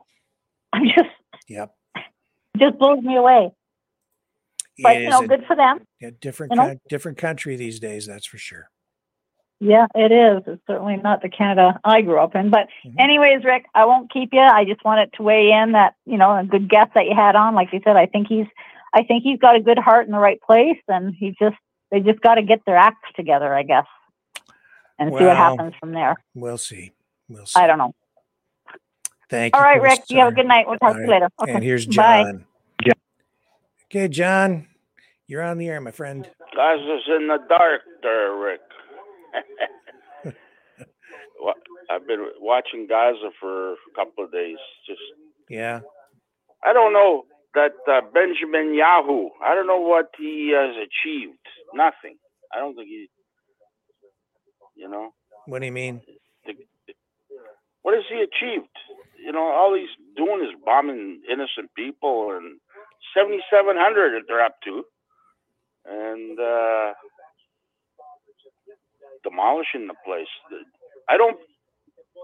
That guy, he's part of the Rockefellers, you know. He's part of the New World Order, and I think they got other plans. That he's not listening to the UN. He's not listening to the people. They got their own agenda. Okay, you're not going to wipe these guys out. They're everywhere in the world. They got him. Like, these guys are everywhere. Whatever he's doing is not going to work. It just, unless he wants to, what I'm thinking, he wants to wipe out everybody in Gaza and make it the new world order headquarters. You know, I don't know. I know their agenda is one world government. That's what their agenda is. This Benjamin Yahoo and Biden and one world order. That's their agenda. So this has probably got something to do with it. I think the Rockefeller, they want to wipe out the Muslim religion. Too many religions on this planet. So, and the Muslim religion's really big. So, well, they're not going to wipe out the Muslim religion. Don't think so either, but to start, right? I don't know. You're getting everybody involved right now. Lebanon's, they just fired 3 rockets. I'm watching that, and Iran, they're getting ready to go. You got all these countries. I think Israel better watch themselves. You know, they think they got Biden behind them. Biden's gonna, as soon as the shit hits the fan, you know, Biden's gonna, you know, walk away whistling Dixie. You're on your own there. You know, I don't know, man. It's something big's gonna happen if this doesn't stop. That's all I can tell you. Yeah, I think we're on the verge of a kinetic third world war. A lot of people are going to die. A lot of people are going to die. And that could be their plan. But I don't think right now they haven't achieved anything. So, anyways, I was on there the other night. There, you were busy. You were like an hour late, so I signed up to Rumble there. Nobody knows it's me on there, but I'm giving you the thumbs up every day now. Oh, well, thank you. You're over there incognito, are you? You make money on that thing or what? On Rumble? Oh, no. On the thumbs up? No, not on a thumbs up. No, they don't. No. No, huh? No. No, I don't even know how to use this too good, so I've been putting some stuff in here, but yeah. Well, I appreciate you subscribing to the channel and giving I us just gotta watch what I say. Yeah. You know. But anyways. Yeah, we're growing over there on Rumble, so I appreciate it. But no, we don't. Yeah. Rumble, you know, YouTube. If you're monetized on YouTube, you can make money over on YouTube. Rumble, they don't really pay anything worth. They don't pay, eh? No, not really. Like $5, $20. You know, it's like that. If you're lucky, and then you get the Rumble rants. If people donate, they can donate through the Rumble rants, which is helpful. But as far as Rumble itself, there's really no money. It's like we're monetized, but it on the live streams, we never get monetized on the live streams because you have to set it up at least 24 hours in advance to get monetized. And because we're on every day, I don't have 24 hours prior to the next broadcast to set up the broadcast. So we're never monetized. We're monetized on the replay, but you don't get very much money anyway. It's like 15 cents, 55 cents. It's like that. And then at the end of the month, you might get $10, $7, or some ridiculously low amount of money. You know, I hear people making money. I know. I hate YouTube though. I try not to use YouTube at all. Google, I can't stand. But I did buy 200 shares on Friday of Google. Couldn't resist at the price. But you know, I don't know, man. The problem is all these media companies. Look what they're doing. They're censoring everything coming out. All the truth They don't want people to know the truth, what's going on in Gaza. These media, the only one is Musk. He's the only one standing up to the truth, you know? And it's a double-edged sword, though, because when I'm scrolling through Twitter now, I'm finding a lot of fake stuff, a lot. So it's making it difficult for people to figure out what's real and what isn't. So you've got censorship on the one side, and then you've got free open media on the other that goes beyond free speech to the point where it's like it is actually fabricated fake crap. And I'm not sure how to deal with that because I don't believe in censorship, but I really find lying or fabrication sickening. It's terrible. And that's what I started the show off with today, was talking about that exact problem. Don't like it. Yeah. Well, the problem is Benjamin Yahoo, he's a liar. Biden's a liar. They're all liars. And they don't censor them. They don't fact check these guys. You know, everything coming out of these guys' mouths is all BS. Bullshit. That's what I call it. They don't. I don't listen to those guys. I just look and see what's going on. Like right now, I can see Gaza. It's totally black. There's no need for them to cut these people. Gaza's a little strip. If you look on the map, it's not a very big property. Yeah. It's narrow. It's a strip along the Mediterranean, and it's overpopulated. I'm watching these videos. They got these barbed wire fences all around Gaza. They cage them like animals. Biden's going there. He calls them animals. Biden or Yahoo there, but they're treating them like animals. They're not allowed to leave. You can't go in there. Like, this is even before the war.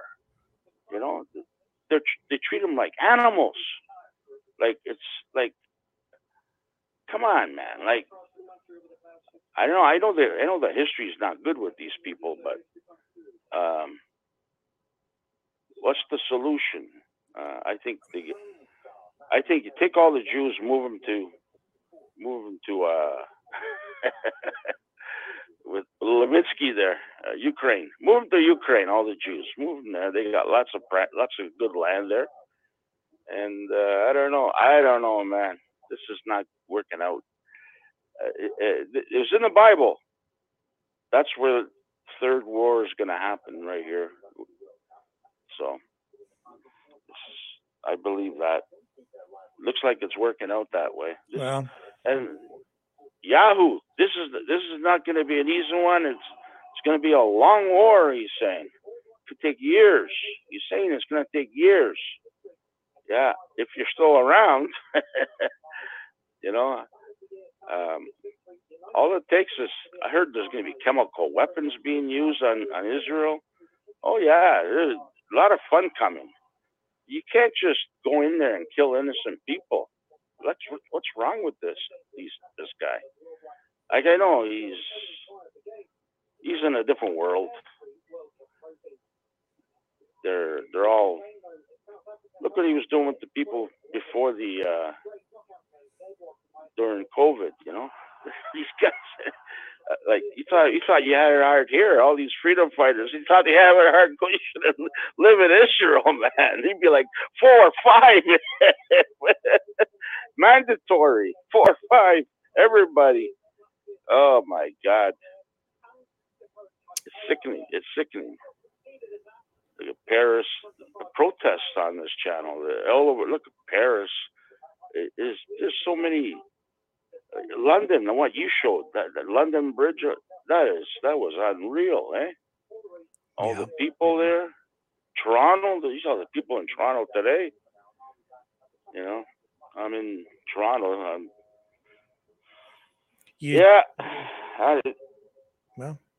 Well, I appreciate you sharing your perspective and your views. Yeah. As always, thank you, John. Yeah, take it easy. Okay.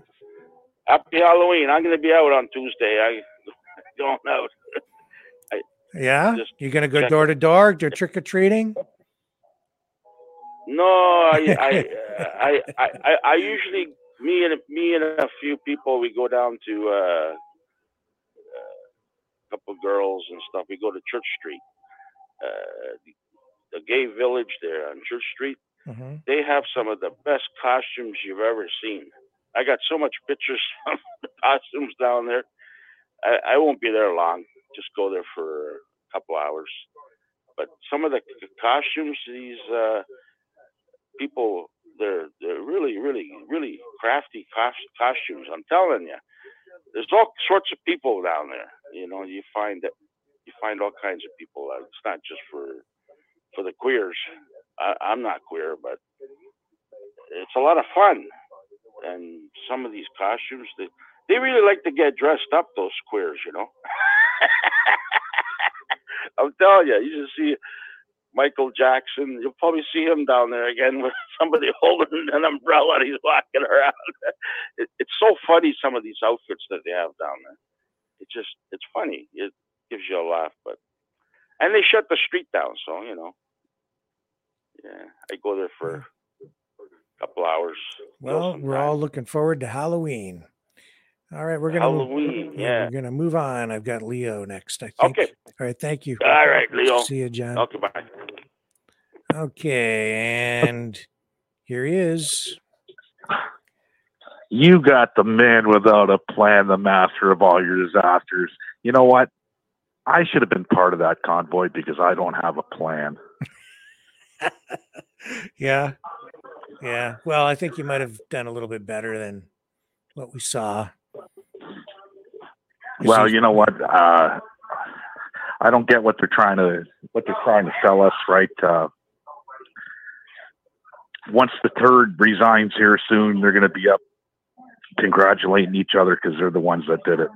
I don't think it had anything to do with why he's going to resign.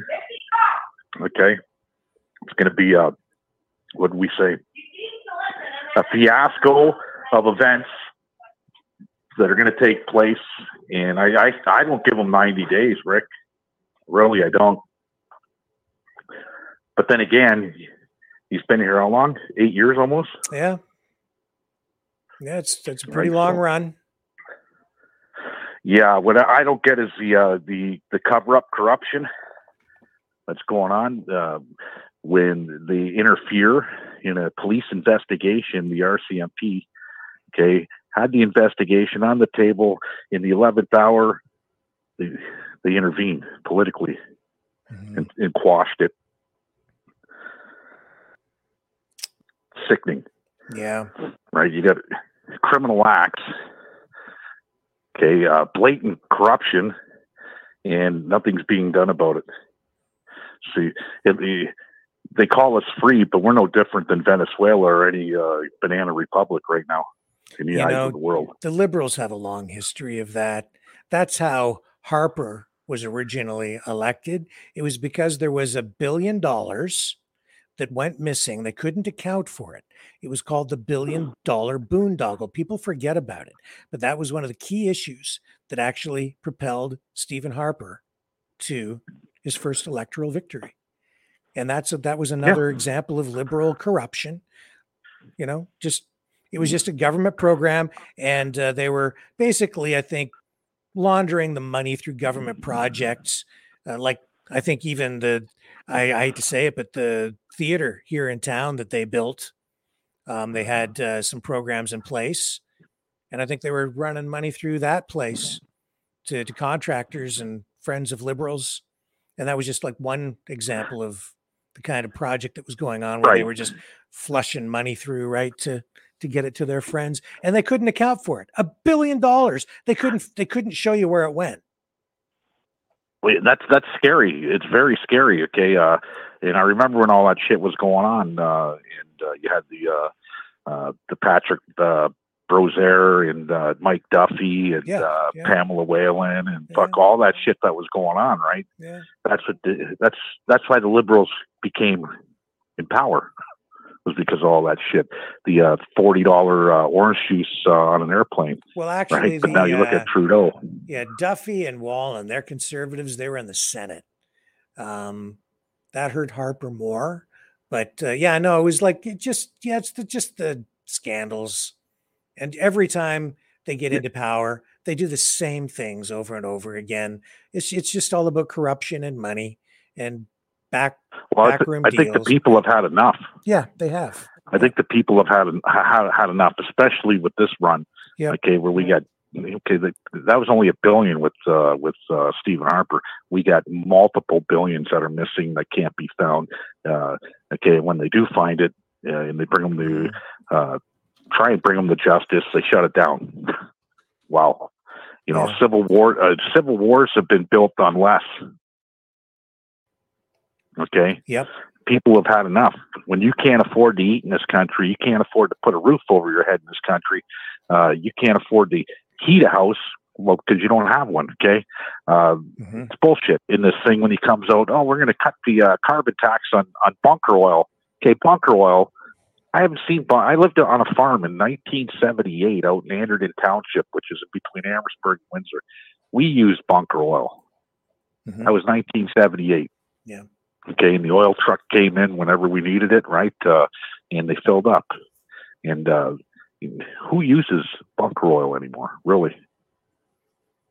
What is it, 400 houses in the whole country? 400 houses in the whole country that use bunker oil? Yeah, no. Sickening. Right, so he's doing it for political gain, trying to anyways. It's not going to work. I mentioned in a lot of chats worldwide, okay, and everybody's talking about PP. PP's so full of fucking shit, Rick, that I'm still voting for him. That's pretty bad. Yeah, I understand. Okay, yeah, but it's the fucking truth, man. Okay, I am voting for him because look at the other two clowns. Yeah. Okay, you don't have to say nothing. PP could just shut his fucking mouth, okay, and go hide, and he's still going to win. Yeah. Okay, but there's no way PP's going to keep all the promises he says. Period. There's no way, because every promise he makes comes with a dollar sign. Well, we're fucking flat broke over here. Where's the money coming from? Oil? It's not going to come in that fast. Yeah. Well. Right. So. An interesting year for all of us. I would probably be 1989. And if you remember anything about 1989, I think it was the solidarity movement in Poland. The Poles went to the polls, okay, for democracy for the first time. The Berlin Wall came down in that year, and there was also the shit with the Tiananmen Square in China. Yeah. Right? It was a very interesting year for everybody, I'll tell you. Okay, and I think we're going to see a repeat of something like that. I just don't know which direction we're going. Oh, I think we're going into a war. I think so too. Yeah, yeah. The writing's on the wall, like John said. Okay, there's too many Muslims. It's a good start. No, I'm not going to go there and say it's a good start. Okay, it's going to be a bad ending, especially for Israel, because after all, they do have their finger on a nuclear bomb. They got all kinds of shit, and I heard they got the sponge bomb. I call it SpongeBob SquarePants. Okay, they got this sponge bomb where they put it in the hole and they detonate it, and it's the foam from a can. You would use insulation around your windows and shit. Yeah, stop drafts. It's sort of like that. It fills up the hole and it sponges everybody in. And you die. It's pretty bad when you have the Jews calling people not humans, worse than animals. Yeah. Okay, it's the same rhetoric that fucking Hitler used. Okay, now they want to use nerve agents and fucking, are you joking me? Of all the people in the world that would want to use gas, you would think it would be the fucking Jews. So it's scary times, folks. It's going to grab your popcorn, sit back here in Canada, because, it is what it is. Sit back and watch. But before I send my daughter, I'm not sending my daughter, my sons, nobody to any fucking country that's the size of not even southwestern Ontario, okay, all of it, Gaza, Israel, all of it, to a country that's going to predict our future. If America was smart, they would just fucking drop the bomb on both of them and let their gods sort it out. Oh, well. And that's how I feel about it, right? You're not going to predict what we do here in North America. You know, I have to worry about nuclear annihilation going on here in North America because of the fucking shit you guys caused in the Middle East. It's sickening, right? You see these protests are only going to get bigger and badder as we go, right? Well, yeah, and the information. They let the you know, the information warfare is ramped right up. The propaganda machine is being used to get people, you know, engaged emotionally and then get them out into the streets too. I see that. So that's running at full tilt too. And that's just DeSantis. Yeah. DeSantis said it right the other night, okay, with this, the illegal immigrants that are coming in. People are coming in from everywhere, man. Everywhere. Yes. Not just Central America. They're coming in from China. They're coming in from Iran. They're coming in from Iraq. They're coming in from everywhere. Who are these people? Right? And when they're out in the protests and you see students that are here on a student visa in the United States and they're at these anti-Jew protests that are going on, these guys should be expelled on that fast. Put them on a plane and get them the fuck out. We're in a really such a dangerous place because you have two sides, both of which want to exterminate the other. We're Malcolm in the middle. Yeah. We're Malcolm in the middle. In you know, what do I have to do with Israel, or what do I have to do with fucking Gaza or any Arab countries? I have nothing to do with that. You know, I don't buy your products. Okay, your gross national product for Israel is probably what? Olives? I don't buy your fish. I don't buy your produce. I don't buy fuck all from Israel. And the same thing from the Middle East, because the shit ain't on our shelves here. I don't buy shit from Ukraine. I don't buy beef from Ukraine. I don't buy nothing grain from Ukraine. I don't buy any of that shit. Well, we need to be careful Right, because we don't want to. I don't want to see either side exterminated. I don't want to see, I don't want to see Israel, the people of Israel wiped off the face of the planet, nor do I want to see the Palestinian people wiped away. This is insane. Me either, but I'm a little bigot. Okay, I'm a little bigot and a little bit selfish. I'd rather see them fucking go before me, or you, or Johnny, or Chrissy, or anybody in the Maverick group. Okay, they call it upon themselves. The shit's been going on for too long. Okay, the solution's not sending Canadian troops or U.S. troops or any of that there. No, it's not the solution. The solution. When you go to war, you either have one side lose, one side win. Well, nobody's going to win because they both got nuclear arms, Iran and fucking Israel. So who's going to lose? And the Americans could sit there and brag all they want about how we're the strongest force in the world. I find that hard to believe. Okay, I really do. Okay, yeah. But they brag about how we're so strong, militarily sound, in the whole nine yards. They haven't won a fucking war. Every war that they've been in's gone in stalemate. They're spread way too thin. They're all over the world. And exactly. That's what has been the downfall of every great civilization is they get overextended militarily. And that's right. Damn Pam in chat the other night. I love her. Okay. She goes, she mentioned something very, I said, it's pretty sad when, Canada can't even defend its own people. We only have a military of probably 70,000 people. Mm-hmm. And she said in the chat, yeah, 3/4 of them are reservists. And I never thought about that, but she's fucking right. Mm-hmm. Yeah. Our military is inconsequential in the overall scheme of things. We're way too small. Matthew Perry just died. What? Matthew Perry, go look on your news feed. My wife just came up and told me Matthew Perry just drowned. Get out of here. 54 years old. Yeah. It's true. So if you watch Friends, they're missing one now. Sorry. Oh my God. Too soon? Wow. So you get the news. And yes, there it is. There it is. Breaking news, TMZ. Well, that's sad. He's a Canadian guy, isn't he?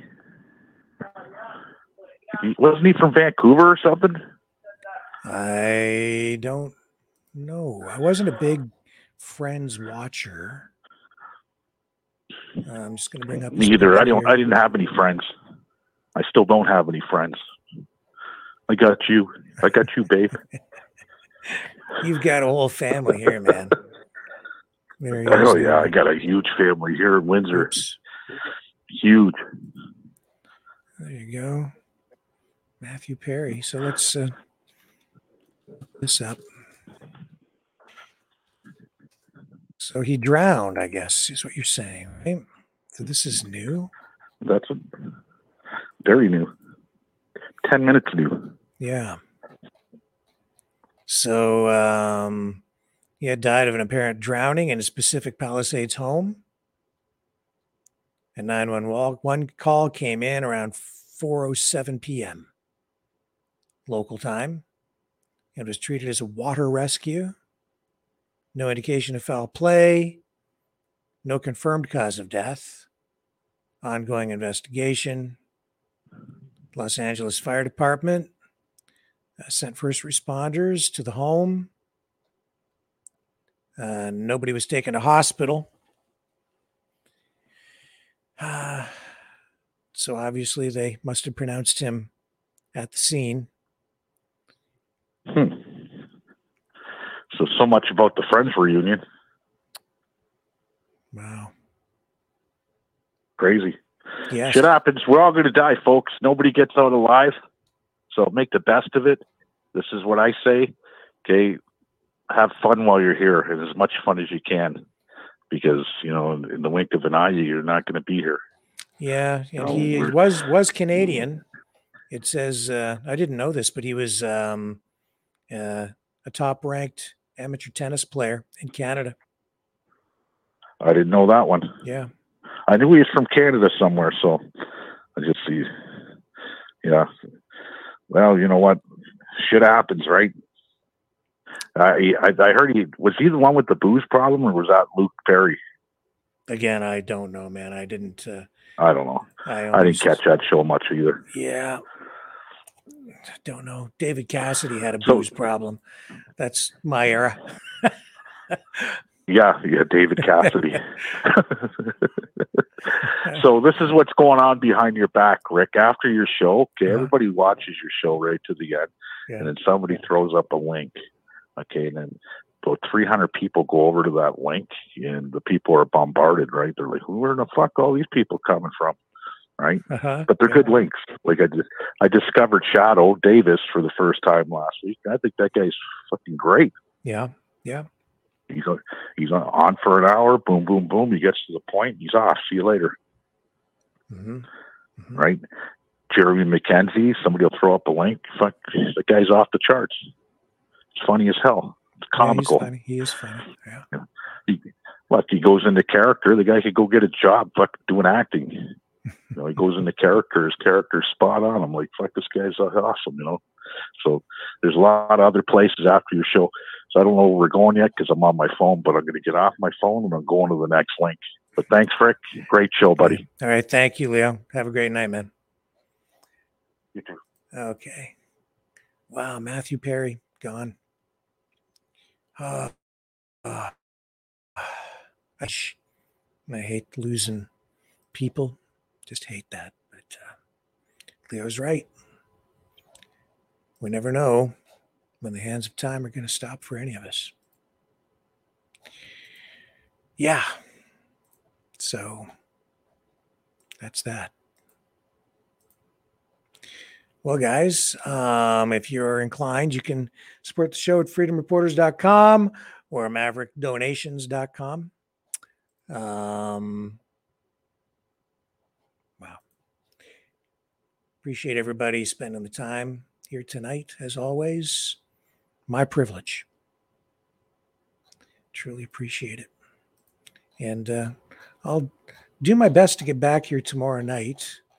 I can't guarantee I'm going to be here tomorrow. If I'm not, I will be back Monday.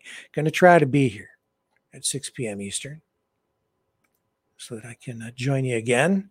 But I've just got so much going on, and I need to make some additional changes still to some of the graphics and things here for the show. So I'm just swamped, but it just doesn't feel right when I'm not here with you guys at night. So hopefully we'll be back mañana, and look forward to seeing y'all on the flip side.